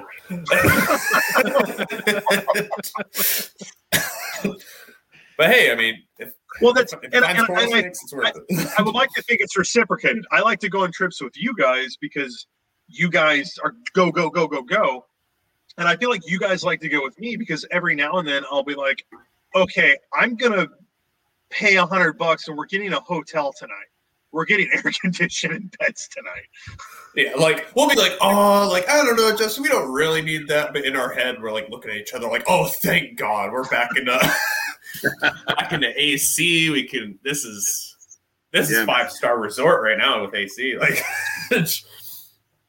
when it comes to like to feel like I've stayed at the most bare bones bio preserves and bio stations rather, and just backwoods camping in Peruvian Amazon and what I've been in the typical what you're imagining of like I have a tent and a place where I warm my food, or I have a hammock on a tree and hopefully the bullet ants don't get to me. But if I can, if it's there, like if we're in an area and we're 20 minutes from a little hostel or a small family run hotel and there's air conditioning, even if the air conditioning doesn't work good, and there's a bed, and even if the sheets are dirty, it's I would rather be well rested and in a good head state to be in the field the next day and get 6 or 7 hours of sleep in a cool environment with a real bed, because the next day I'm going to be able to be refreshed and actually find stuff and actually go. If I'm sleeping on a pile of dirt, yeah, get enough caffeine in me will make it work. But I mess my body up enough when I was younger that the older I get, I just can't do it. But again, that's why I bring Dan and Miles with me, because they're. I mean, he does have a fair point there, because I mean, shortly after that same Mexico trip, we stopped for a snake in the road, and we didn't even get to identify it because halfway to walking to it, Miles had to stop and throw up on the side of the road. That's just Mexico. That's just how Mexico works, though. The sickest I've ever been was that Yucatan Peninsula trip, and I was fine while we were there, but once we got home, I had such a bad GI bug that like I had to go to the doctors. I couldn't not crap or puke every 10 to 15 minutes. It was scary. It was the point where like my eyes were sunken in and like I looked like a damn corpse. And again, that's not what's that? That's why you bring a bottle of Panic here and just do a shot every other day. Yeah, and your malaria pills. I took Cipro on every trip I ever go on. I bring Cipro, and I think I don't know what happened, but I think whatever I had was either so strong that the Cipro just didn't do anything, or I took too much Cipro maybe, and that made my gut bacteria do the opposite to where it couldn't keep anything up. I have no idea. But and that wasn't like I've been to other parts of Mexico and Central America and had zero issues at all. If you don't, our gringo stomachs are so pathetic for real water, real food that typically we all get the extra sick. lead and mercury, we're not prepared for it. but like on that particular trip, I was doing something really stupid, and I was petting every stray dog we found. I was going up and petting every dog, and that's where I messed up, because I was, and these poor dogs are out there, and they eat whatever they can out of the trash, and in most of Central America, you put your toilet tissue in your trash, so that who knows what the dogs were messing in, and then I touched the dog, and then I didn't wash my hands properly, because again, that was me being stupid. You can go to most people that go to Mexico, whether it be for like herp trips or just like going on vacation, they're totally fine. You just you drink bottled water, and you don't do stupid stuff like pet literally every stray dog that you see. So yeah, don't do that. If you go anywhere, don't pet the dogs. Just throw them food from a distance. Don't pet them though. They look at you a little funny when you're using a life straw at the bar. I have life straws that I take on every international trip with me, and even like some trips here in the US, if I know I'm going to be like out in the mountains or whatever. I have yet to use one though. It's always been like a backup plan B. I normally on all the trips that we do, I'm referred to as trip daddy, because I always bring way too much stuff, and then once we get to the location, I buy way too much stuff. Like if we need 4 gallons of water for 2 days, I'll buy 8 gallons of water, and we have way too much water. But it's better to have too much. I was going to say that just seems smart. 100%. Yeah. And if we need 8 cases of beer, I buy 9 cases of beer, because you got to be prepared. That's just smart. That's just smart, right? Big brain time. Yeah, for sure. I'll tell you, the worst I ever did was I did 5 days on a ecological survey outside of Tucson, and I brought everything accordingly, and the people I was with were trusting herpers, and like we'd never herped that area before, but I forgot that I'm so used to being in Florida in the Southeast that like I'll sleep in the dirt, I don't care. Well, there is no dirt. It's all stone and rock. Yep. So like here I am, like I pulled like floor mats out of the van, and like I'm sleeping on like floor mats because it's like every inch of my body is just being poked with rocks. Yep. So I know like now wherever I'm traveling to an arid location, like bedroll is a must. For sure. Oh yeah. Yeah. And they make them now where they're so small. You could just roll it up to the size of a fruit roll up, and then plop it out and blow it up real quick. Yeah, they're awesome, man. They're definitely.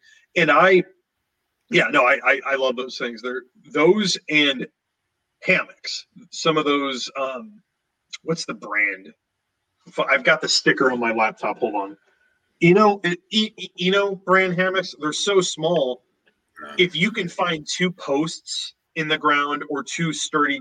I'm not advocating for people to go put hammocks on trees and destroy, or injure trees. But if you can do it responsibly and safely where it's good for you and good for the trees, by all means, go for it. But they're so small.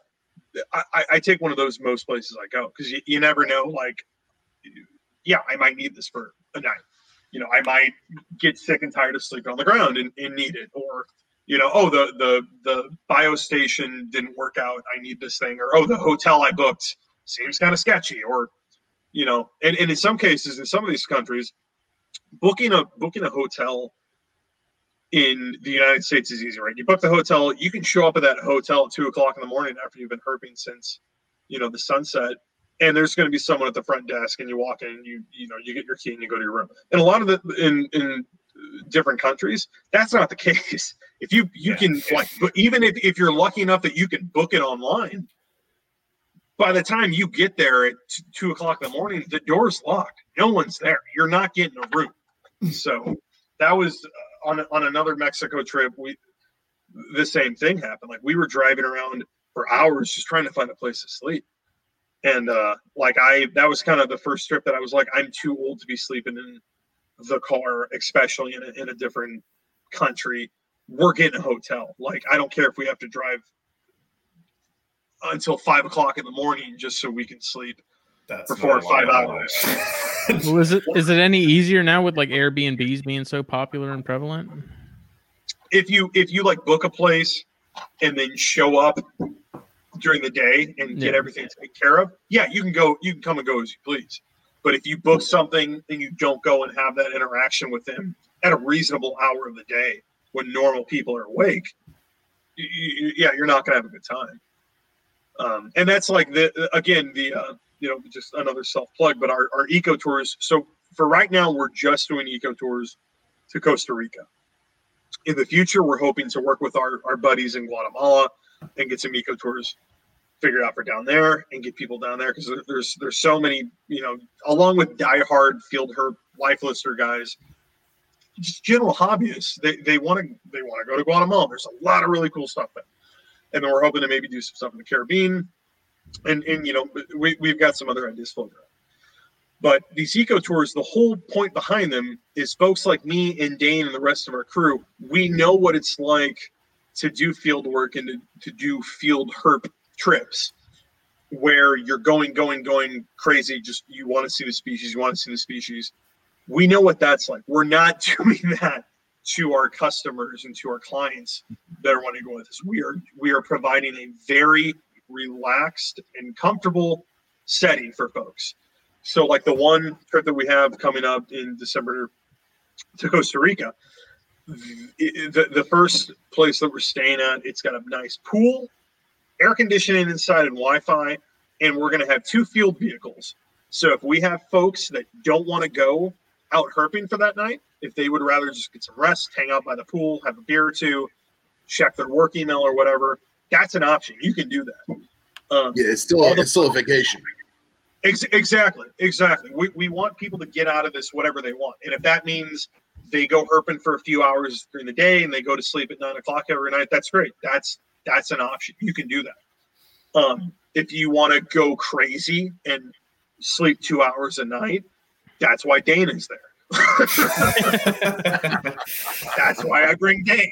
But and we have all of these. We're staying at very comfortable, for the most part, eco lodges that cater to folks who are into birding. But the food is great. There's no issue of like, oh, what am I going to eat tonight? No, you have 3 meals a day. You have nothing to worry about. No bread. What's that? So no bread. No bread. Yeah. Well, if you want bread, I mean, yeah. Thank God. Yeah. Air conditioning, you get air conditioning. With the exception of one of the places we're going to, there's no air conditioning. But you're at a high enough elevation, you don't really need it. And not to mention the biostation, or the eco lodge rather. All the cabins they're in Central America. They do a really, really good job of putting the screens in places to where they get the maximum amount of airflow. Yeah. So even if it's warm outside, once you're like in your bed, the airflow it's great, and it feels, I like to be. There's a reason I like montane habitats, because I like it when it's cool. So even at some of these like upper elevation rainforests where it's still pretty soupy and hot during the day and night, there's enough airflow. It feels great. So yeah, if anyone is interested in joining us on some of our eco tours, I'm not trying to scare anyone away with some of the horror stories. We are very bougie when it comes to those, but we also we're staying at very nice places that have great herping on grounds, so we can go out, from your lodge or hotel room, we can go out and find snakes. But they're not the nicest of the nice to where it's very expensive. We try to keep them cheaper, so happy that medium. What's that? So it's a happy medium. Exactly. Yeah, because a lot of folks that are, you don't want to pay $8,000 for 11 days. $2,000, that's doable, right? You can, most people can do that, and that's enough money to where the lodging and the transportation and all that's paid for. Plus, we make a little bit of money for our field programs, and then in the sake of for Costa Rica, for example, we're not doing anything in Costa Rica. I love Costa Rica. There's a reason so many people go there, because it's the full package. It's easy from an infrastructure standpoint for ecotourism, and it has the habitats and the species diversity that make it off the chart. There's so much cool stuff in Costa Rica. But our organization, Highlands and Islands, is not doing anything in Costa Rica other than doing trips down there. And we're working with local guides and biologists, and we're paying them to help us to get in access to some of these places and whatnot. So in that aspect, we're kind of helping the local economy.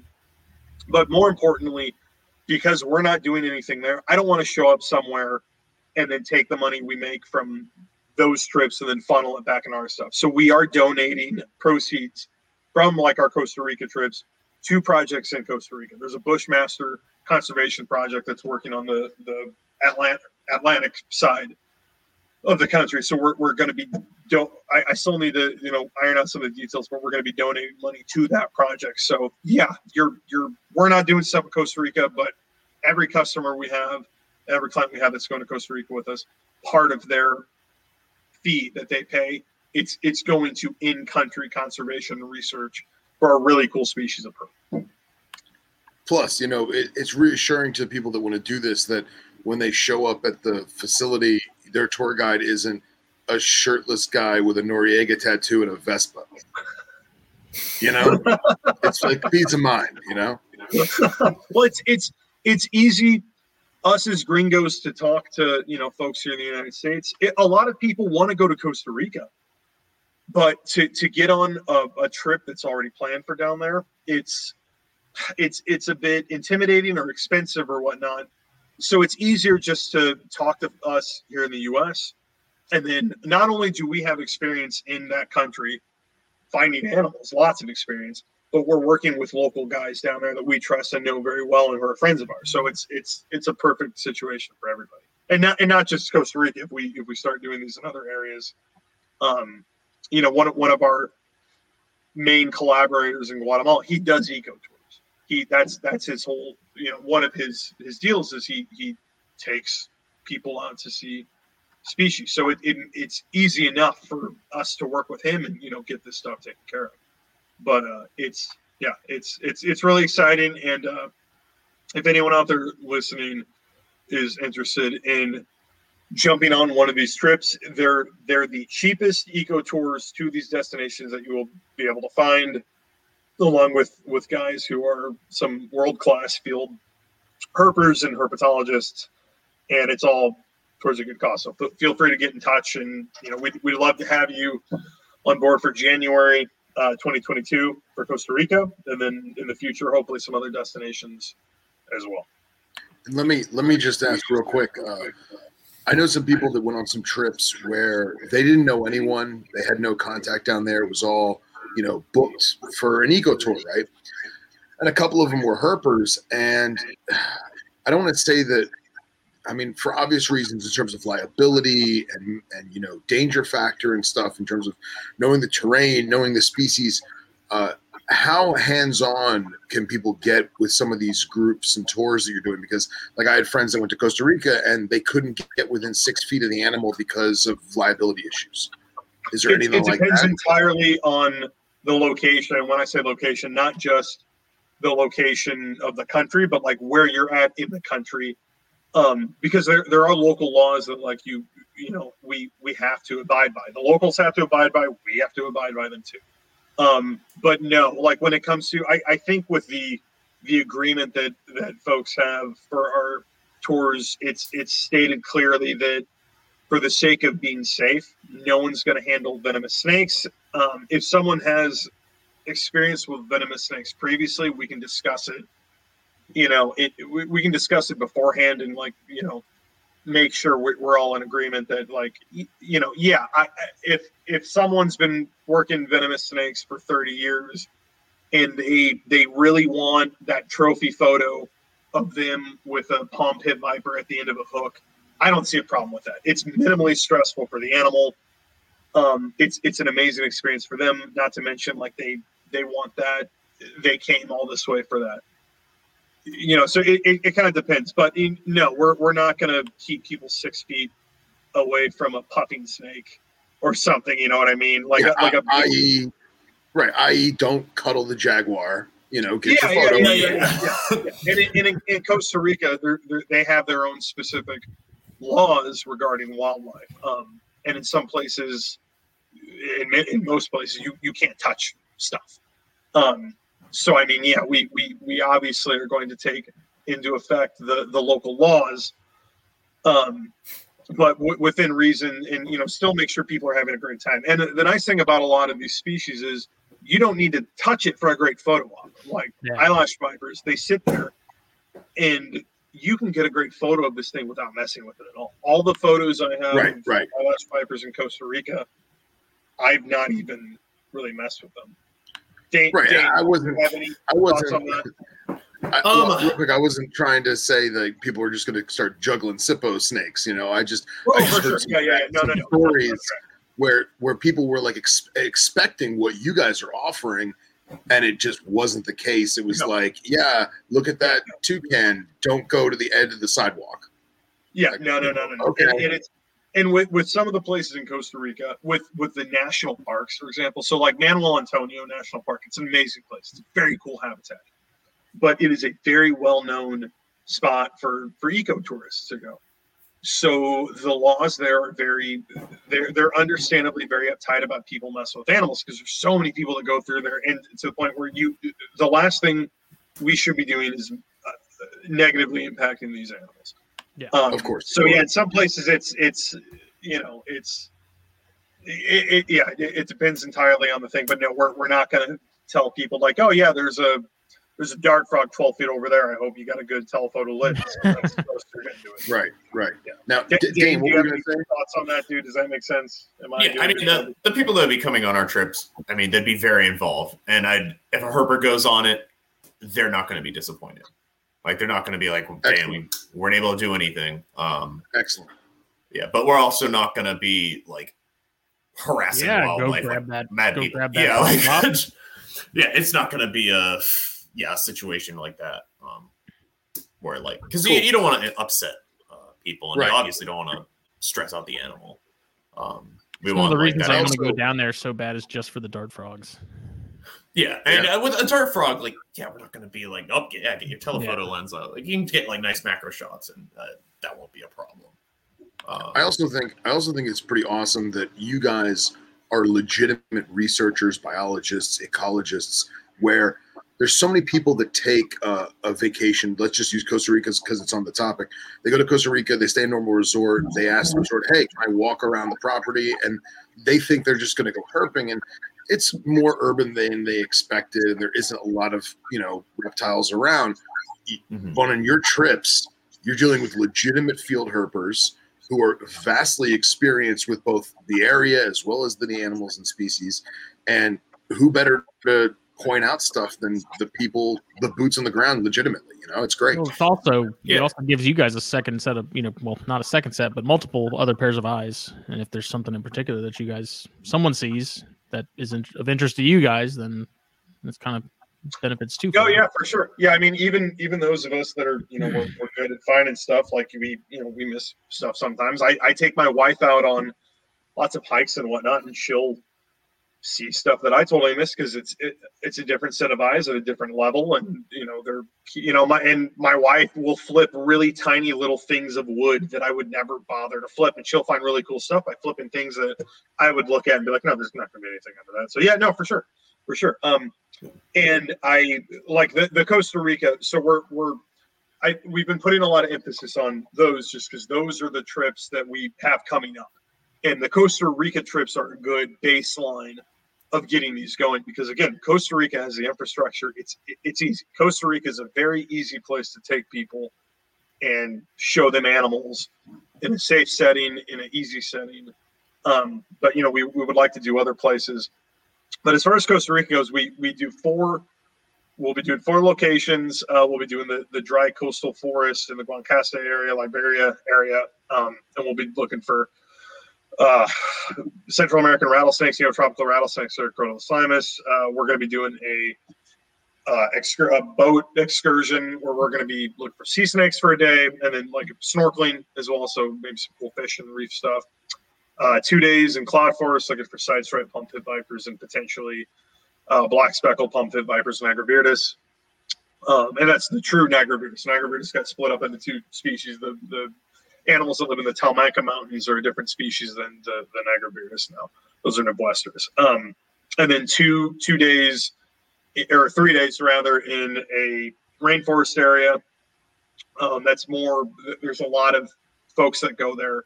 There's a lot of eco lodges and stuff, but it still has a lot of really cool diversity.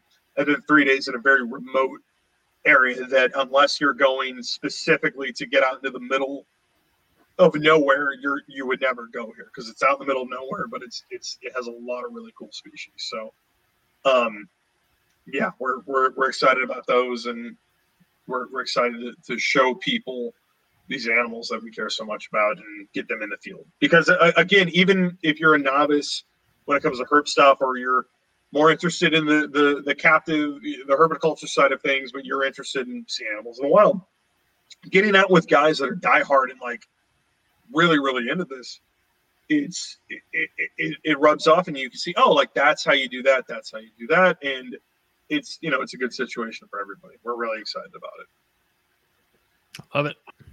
Yeah. Awesome. And for you guys at the Herpetoculture Network, we'll give you the friends and family discount if you guys are interested, and it would be, it'd be great to get you guys down there. We'd love to have you. Yeah, we talked about it previously, and I talked to my wife about it, and I think I got the green light, so I gotta figure that out. Yeah, let me know, man.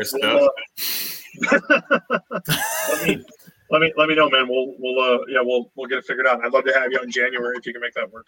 Same goes for you, Phil. If you can make it work, I appreciate that. Yeah, that's pretty awesome. I'll ask the infamous question that's a double-edged sword to the professionals who have extensively herped Central America. Are there Palamas on the Caribbean side? So, man, I wish I had it. Dane, do you before I go off on another tangent and don't shut up, do you have any thoughts on that, Dane? I'm going to say no, but I am not all-knowing, so there may have been something you guys know that I don't. So but, I know recently somebody said they saw one off the coast of Curacao, and it turned out to be a dead moray eel on a beach. So that was a major to say like banana peel or something, because I feel like that's what I always hear. Like, oh my god, there's definitely that back there. You whip the car around with a banana peel. It's 9 out of 10. I'm very interested in those things. Probably not as obsessed as Mike Clarkson, but I am a big fan, and I have like a small wall in our upstairs area where I have some artwork and things framed of yellow-bellied sea snakes. And I have an old, I think it's a Scientific American magazine that I have like framed from the 1960s, 1950s or 1960s. And the article on the cover, it has a really cool like illustration of a Palamas. And then the article inside talks about how they were curious if with the creation of the Panama Canal, if these things were going to be able to somehow get to the Atlantic side, and they were all terrified that, there might be an invasion of these highly venomous sea snakes and whatnot. But whether or not that's the case, I cannot imagine that is in fact the case. What I'm way more interested in is some of these mangrove water snakes that are popping up in areas of coastal Mexico. That's really interesting to me. There's different. You're talking about Merodia? Yeah. Clarkie compressicauda. Really? They're finding some in different areas in I can't remember, Dane, I can't remember if it's Veracruz or Tamaulipas or where they're finding these things, but in areas very, very far away from where they're known to occur. And like the occasion, that's how these things happen. A hurricane comes through and wipes hitchhiking animals to the other side of the ocean. It's happened numerous times throughout the history of our planet. But that's very interesting that these populations are starting to pop up. And who knows, maybe they've been around for a lot longer. I might very well be very ignorant on the topic, and it may have been cleared up and it turns out it was something completely different. But photos of what looks to be mangrove salt marsh water snakes have been popping up in areas of Mexico where they're not known to occur. So, if I'm dumb and that's not the case, what's that? I said, I live in Florida and I can't find one. Maybe I should go over there. Which area of Florida are you in? I'm southeast, so I'm 25 minutes north of Fort Lauderdale. Oh, okay, yeah. We'll talk. I'll put you on something. Yeah, man. They're one of my favorite snakes in the United States. I have a group here in my personal collection. They're awesome, man. I really like those snakes. Very cool. They're very cool. Yeah. Yeah, Dane, recently. Do you keep anything at home? Yeah, What's Dane, up? tell us about that. Oh God, do I keep snakes? I mean, do you have any? Like, what are you keeping currently? God, I don't know where I should start. I usually don't really talk about it often because I usually focus on field stuff. But I have everything from false water cobras, Barron's racers, feed rattlesnakes. These are kind of people. Yeah. Yeah. And they're rattlesnakes from pretty much all over. I like some of the semi-montane stuff. So, there's like blacktails that are like from kind of high elevation localities. God. I'm like trying to, mangrove snakes, Arizona mountain kings. Dude, he is our people. Like, I was gonna say, it's literally our people. Yeah, I'm trying to just like visualize my herp room in my head. I'm like, okay, I skipped. Aravakis. I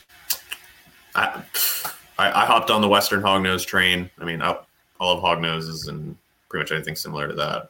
Tricolored hogs, Mexican hogs, and that's what kind of pretty pyros? much, I'm probably missing things here and there, but what kind of pyros you got?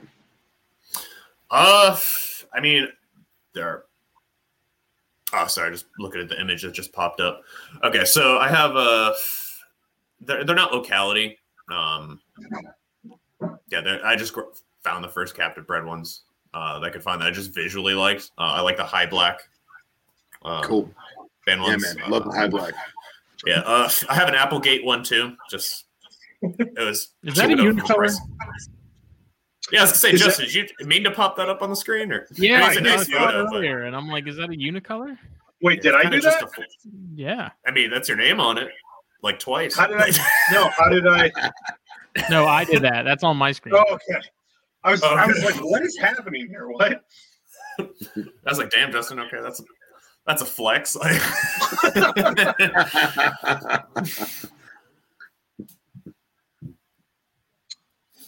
Yeah, cool. I made the mistake of putting school before fun, so I missed out on that trip. But we'll go back, Dan. I've got an in with something that I need to talk to you about later. We'll get you down there. We'll get you down there. Very cool. Awesome, were we gentlemen. talking about unicolor? Did I miss? I don't know. I was asking if we're that's talking what that baby was. Yeah, that's what we're talking about now. Yeah, right. They're good snakes. They're very good snakes. So I'm told. Yeah. Seeing those in the wild after, reading about them for so long as a kid, that was phenomenal. And yeah, we might have something in the works. But yeah. Okay, that's very exciting. Very cool. We were just that's a place I've been itching to go for a while. Oh yeah. We were just discussing Dane's collection at home and how it's literally all the animals that we like. He's a man of taste, yeah, for sure. Legit culture and taste. I love it. Yeah, it's a collection that built up well beyond what I thought it was going to be. I start out with just a couple snakes, and then it turned out into be a whole room, and then started like putting in new outlets for the room so it could handle the power, then putting in special AC units and wall heaters, and so it's come out pretty nice. So I can brumate snakes with ease and breed snakes pretty much every season. So that's always exciting. And when you produce snakes, it covers the rodent bill, which is nice. But other than that, what they say, the fastest way to make $1 million breeding snakes is starting with 2 million. So 100%. But I mean, I do it because I enjoy it. So yeah, as soon as you pair up those wrinkles, I'll be your first customer. I'll be sure to hit you up. I did cool them this year, so and it is pretty crazy. It's a little concerning putting a snake that is so valuable to me at like 40 degrees for 3 months, and it's like, oh god. But they're fully active. A lot of the Montane stuff, I'd be afraid. I'd rather take it too cold than too hot. Heat is way worse for these things than the cold. So if you're doing everything right, at least. But me and Cody have a Montane room, and it's like 65 degrees in there. It's like the best room in the house. We joke about that all the time. Like every time we stay at P and Cody's, we're like all itching to claim the Montane room because it's the most comfortable room. I've got a cool room as well. I don't have many snakes in it, but yeah, it's you gotta, if you're keeping these things, you gotta do right by them. If they live somewhere where it's cooler, you gotta keep them cooler, especially if you're wanting to reproduce them and whatnot. It's necessary. So that's my when it comes to herpetoculture, my kind of niche, I guess, is species that are they're better at cooler temperatures. So I have a lot of thoughts on those things, but that's where it's at though. Highlands, right? Highlands and Islands. Right. Highlands. That's yes. So anytime there's a Hamanthus photo where there's snow in the background, that's awesome, man. That's my favorite photo of a wrinkles I've ever seen. I the most famous too. Yeah. I call them mountain cobras and snow cobras because of just stuff like that. It's not a true cobra, but you know what I mean. But yeah, they're very. Oh, it's a cobra for all intents and purposes. It's a freaking cobra. The genus Heterodon. Yeah, right. Hey, and Dane, it really ask is. If you like, yeah, what's up? No, say what you're gonna say, sir.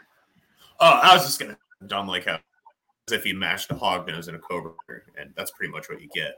Like it plays dead, it has that face, and yep, those big eyes. So I was gonna ask you though, when you cooled yours, did you do a daily hotspot or no? I did it this time. I'm gonna see how it goes, and if I don't have success, that's a thing that I really want to do. Just like put a halogen on a timer, and I'm gonna be moving soon, so I can set myself up with I want to make an entire room just for species that I have to cool, so I don't even have to switch their caging around or anything. It just affect the temperature, and because I've seen other people do that and they've had great success. That's the way to do it. If you're gonna try to do montane species or temperate species, that's the way to do it. Is just to do it all within. It's I don't know. It's such a pain in the butt to stick these things in a tub and then stick them in a different room, and then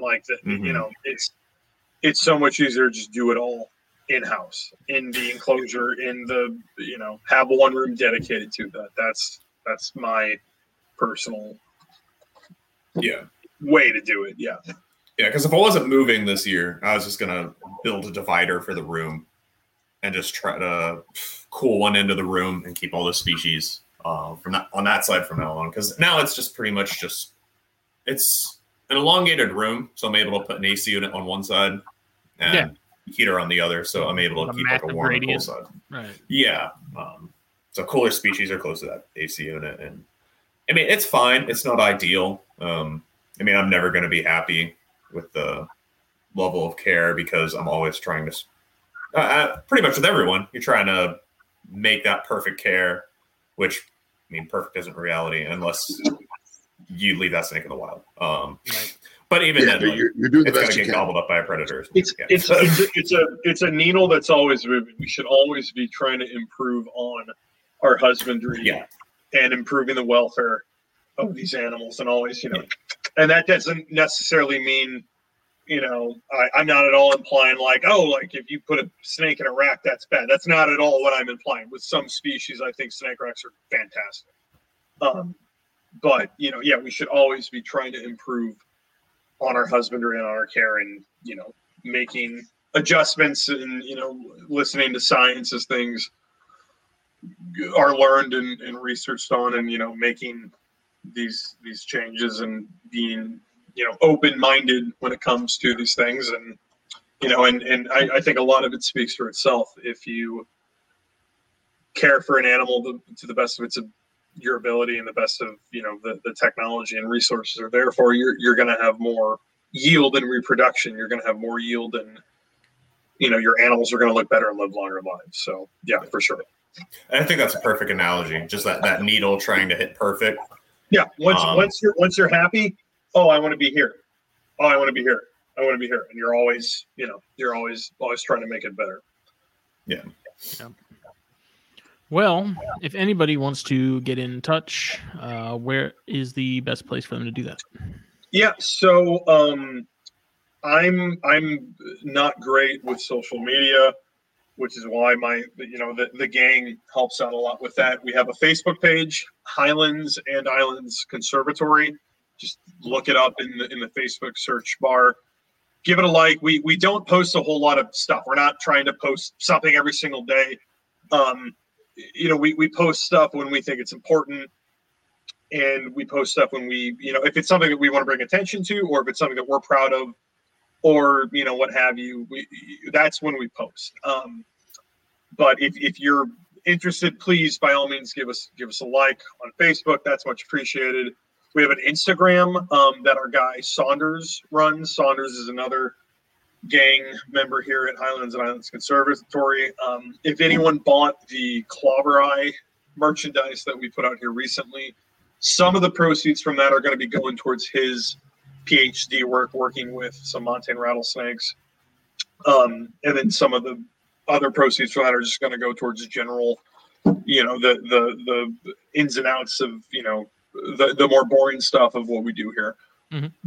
But anyway, so yeah, shout out to Saunders. Love you, bro. But yeah, Instagram, Highlands Islands Conservation is the Instagram title. I think it was too long for a proper Instagram thing. So it's Highlands Islands Conservation. And then if you want to get in touch with us about eco-tours or anything like that, Highlands Islands Conservation at gmail.com. And then links to like the t-shirt sales and whatnot, that's available through the website, the Facebook, and the Instagram too. And then that's how that's how to get in touch with us. Feel free to add us on our individual Facebook profiles. Facebook is a double-edged sword. It works really great for networking and showing off cool snake pictures, but it's also a dumpster fire. Yeah, exactly. I keep it primarily to this. My Facebook is here's a picture of my dog. Here's herb stuff. That's it. I don't even get into conversations with people about herb stuff really, unless it's, something I feel very passionate about. It's straight up, here's my dog, who, is the most important thing in the world to me. And then herb stuff, but yeah, feel free to add me on Facebook personally if you want. And yeah, but more importantly, add the page, follow the Instagram, and get in touch. We'd love to talk to you. We'd love to, get you on a tour, or just fill you in more on our mission and our efforts, and these things that we care so much about. Excellent. Yeah, we need to get Billy in the gang. We need to all do a tour. How awesome is that? Yeah, excellent. That would be a fantastic the whole trip. crew. Yeah. Oh yeah. And like I said, we'll get you guys the friends and families discount if you want to go, because A, I love to have you on board, and B, like, it would help us out, right? If you guys could plug some stuff about it. And I don't know if it'd be so Mike Pingleton, who's one of my favorite people in the world, he does a podcast too. Yeah, I was just listening to it's more focused on Dusty Rhodes the other day. What's that? I was just listening to his episode with Dusty Rhodes the other day because I'm a big Subot guy. Yeah, awesome. Yeah, awesome. So I don't know if you guys would be able to do it. I don't know how any of this works. It's alien technology to me, but he has portable stuff, and he can record stuff in the field. So if you guys came to Costa Rica, we could easily do podcasts in the field if that's something that you guys have the ability to do. Yeah, 100%. Yeah, no, but that would be very cool. Yeah, no, for real though. We would love to get you guys down there. Have you guys done international trips before? I've been to Nassau once, and I'm never going back. You, Phil? No, I've sadly never left the continent, and there's a lot of people yelling at me because I was supposed to do some traveling, and COVID put a hex to that. So the future is wide and bright. Well, cool. Yeah, let us know if you want to get on in the future. We'll make it happen, guys. And Costa Rica is the perfect first international trip because it's so easy. Everything is very easy because they have so many eco tourists that come there, but it's not to the point where it's it's just like anywhere. There's areas where it's very touristy, and if that's your thing, that's great. There's some of that. But if you're more interested in, I want to be in the jungle, looking at toucans in the morning when I drink my morning coffee, go do a night hike until 2:00 in the morning, and then go to bed with an Imperial, the local beer down there. That's they have that too, and that's the direction that we're going with ours. And then in the future, hopefully some other cool places too. So awesome. Yeah. Very cool. Very cool. We very much appreciate y'all coming on. We appreciate you giving the chance, man. And I'm super grateful that you never give up on me, because I feel like for a while there, it was every other week, we were trying to make it work, and I've got so much stuff going on, man. So thank you so much. Fine. We're super flexible, man. It's one of those things where I really wanted to have you guys on, and I figured at some point we'd get it worked out. So yeah, for sure. Thank you so much, and hopefully we can. Like I said, hopefully we can do it again in the future. I come out to the East Coast you're North Carolina, yeah? South Carolina. I would love to come out and do an in-person one, and have a couple smokes, and put back a couple drinks, and do it up, man. So awesome. Yeah. And Dane, did you have any closing things you'd like to add? It was great meeting you guys, and I appreciate you guys having us, and I'm really looking forward to you guys coming down to Costa Rica, because it's just got to happen. So no, that's Costa Rica's number 2 on my list of places I want to go the most. It's second to West Texas, and that's you can. West Texas is so. You can make that happen, man. It's a magical place. I got invited to go with Phil and Rob Stone and some of those guys, but I have the Dave Matthews Band tickets that my wife got us for Christmas. It's kind of hard to put that on hold, but Texas ain't going anywhere. So, Costa Rica doesn't have our 18-wheelers whizzing past you the entire time you're herping. So there is that. That does help. That's true. That is true. Yeah, and I'm glad I met you guys, because I always I don't want to say I poo-pooed Costa Rica, but I have so many herper friends that went and so many people that go there for just general tourism. And I was kind of like, man, it's going to be cliche. Everyone goes there. It's going to be the same, like, oh, look, there's a howler monkey. Oh, look, there's a frog that is from Cuba. I'm a dart frog guy, so that's like, for me, that's the place. Yeah, but now, like, we know people that have a legitimate venue with legitimate experience to do some real herping, and that's the difference, you know. Not that's the Kenny Powers ATV tours. in the paperwork that, like, I send folks to fill out before we, you know, get them all to sign up and whatnot. Like, one of the things that I have people fill out is there a species in particular that you would like to see? We obviously cannot promise it, but we'll try our hardest to make it work for you. So, like, you know, obviously if you want to see a superciliaris, we're not going to drive 7 hours to not find a snake that's super rare. That's not in the general area that we're going to be. But like the dart frogs, for example, I can almost guarantee you that we'll get you Ufega and we'll get you an Aratus. Those are somewhat easy. Mm-hmm. And again, like, everyone that goes to Costa Rica, they get a photo of a blue jean dart frog and they get a photo of a black and green dart frog. But they're still, you know, the first time you see them is amazing. The second time is amazing. It's, you know, they're cool. It's not in a terrarium. Oh, for sure. Yeah, I'm good at herpetoculture, but seeing animals in boxes is. I want to see these animals in the wild, and I want to help people see these animals in the wild. It's the single most important thing in the world to me, to see these animals where they're supposed to be and seeing them do what they're supposed to do.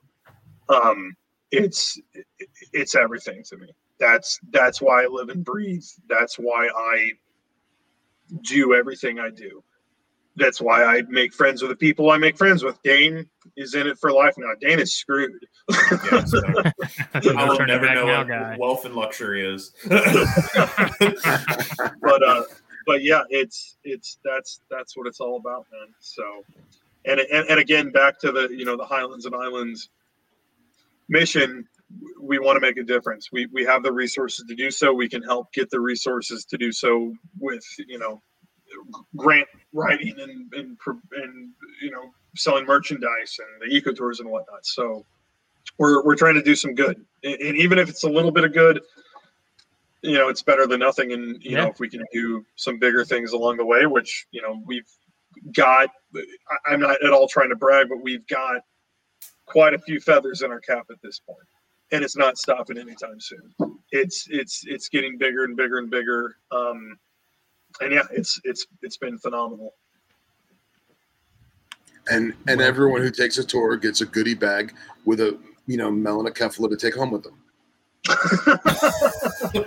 I didn't say that.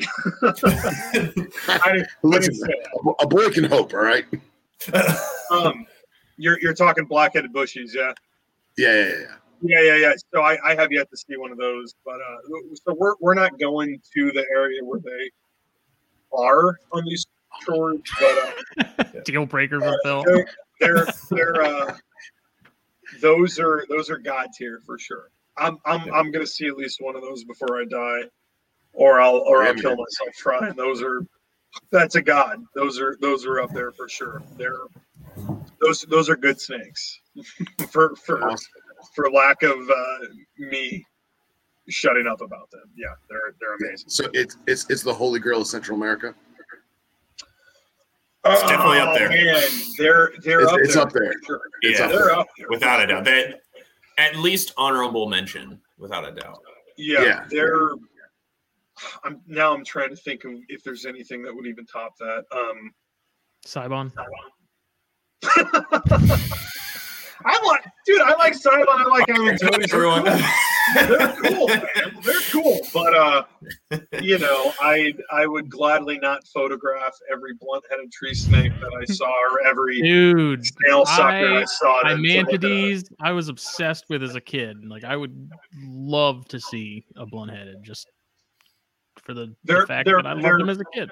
Yeah, no, they're awesome. They're so cool. I've seen them in 3 countries now. Dane, you've seen them probably in 3 or 4 at this point.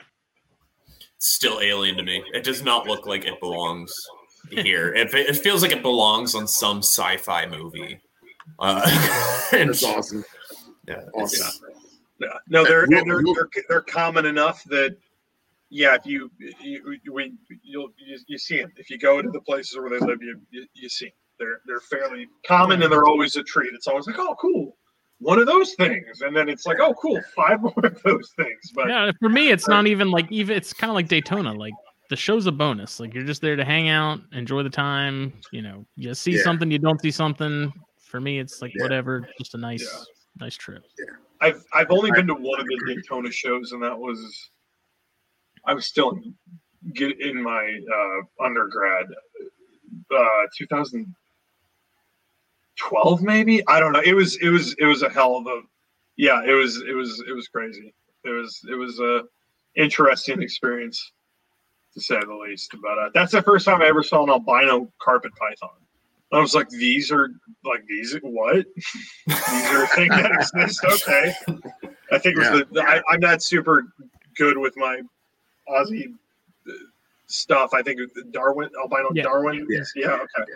Those are the ones that are. It's a Darwin trait. Cool. Yeah. I know we're trying to wrap up, but you guys ever see my Cruis when you're down there? Oh, for sure. Yeah. In where? In anywhere. Oh yeah, for sure. Yeah. So Dane, take it. Yeah, Guatemala and Mexico, like variable coral snakes. Just it's easier to find them down there than I've had with luck in Florida. Yeah. If that means anything. Yeah.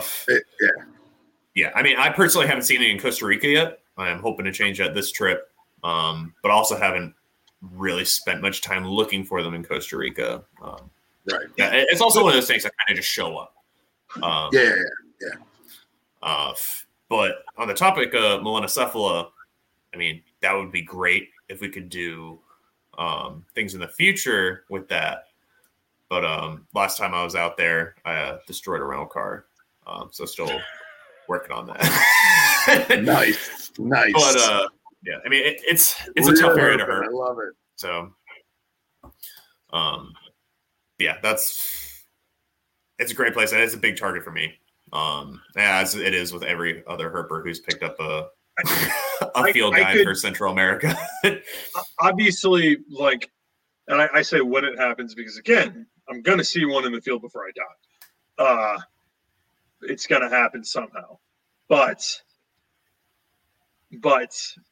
that's a species. Obviously, I'm going to take a photo of it, but that's the kind of species I could just be there, see the thing for 2 minutes and just stare at it and walk away and be totally satisfied, knowing that I got to share the same air in the same earth with that animal for just a moment and just walk away and just, obviously I'm going to take a picture of it and, within reason and not stress the thing out. But yeah, that's a god tier animal for sure. That's a holy snake for sure. Yeah. Awesome. Alrighty, y'all. Well, this definitely will not be the last episode, I'm sure. You guys always have an open invitation.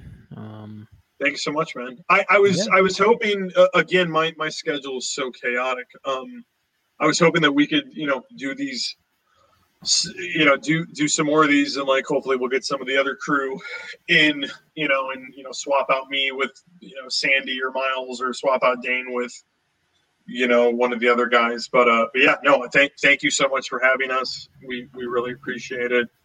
And to everyone out there listening, if you've made it this far, holy crap, we've made 2 hours. So if you're still listening at the 2 hour and 13 minute mark, check us out on the interwebs. And thank you so much, guys. We appreciate it. We really do. Thank you, guys. I'm glad I decided not to do Florida today. So. Yeah, doing this from your laptop is a little easier than doing it from the road. I'm assuming. Yeah, I was going to be in a Waffle House doing this. So. Nice. Wait, where in Florida? I'm going to head down there tomorrow, but going to try Ocala National Forest, that area. Nice. Just a quick rocket run trip. Cool, man. Good shit. Yeah, it's definitely a lot more comfortable to do something like this from my living room or bedroom than some Waffle House with somebody yelling in the background about like a pecan pie or something. I don't know. It's getting to be witching hour at a Waffle House too. There's all kinds of funny stuff that happens after 11 o'clock. So yeah. Oh yeah, especially Waffle House. Yeah. God, I love Waffle House. The only entertainment you'll need after midnight. But all right, y'all. We will talk to you again. Have a good evening, everybody. Steve Snaketuary, MP Cages and Exotics, Herpeticulture Magazine, the Herpeticulture Network. We'll see y'all Monday night for Snakes and Stogies 71. 71? Yeah. So I'm going to do a impromptu unboxing video of I thought you were going to say road cruising again. No, you want me to? No. Bro, listen. Once the weather improves, it's going to be monumental. Okay? I'm going to find that leucistic cottonmouth, and the world will just drop their jaw. Live. Sure. Good night, everybody. Good night. Good night, guys. Thank you. Good night.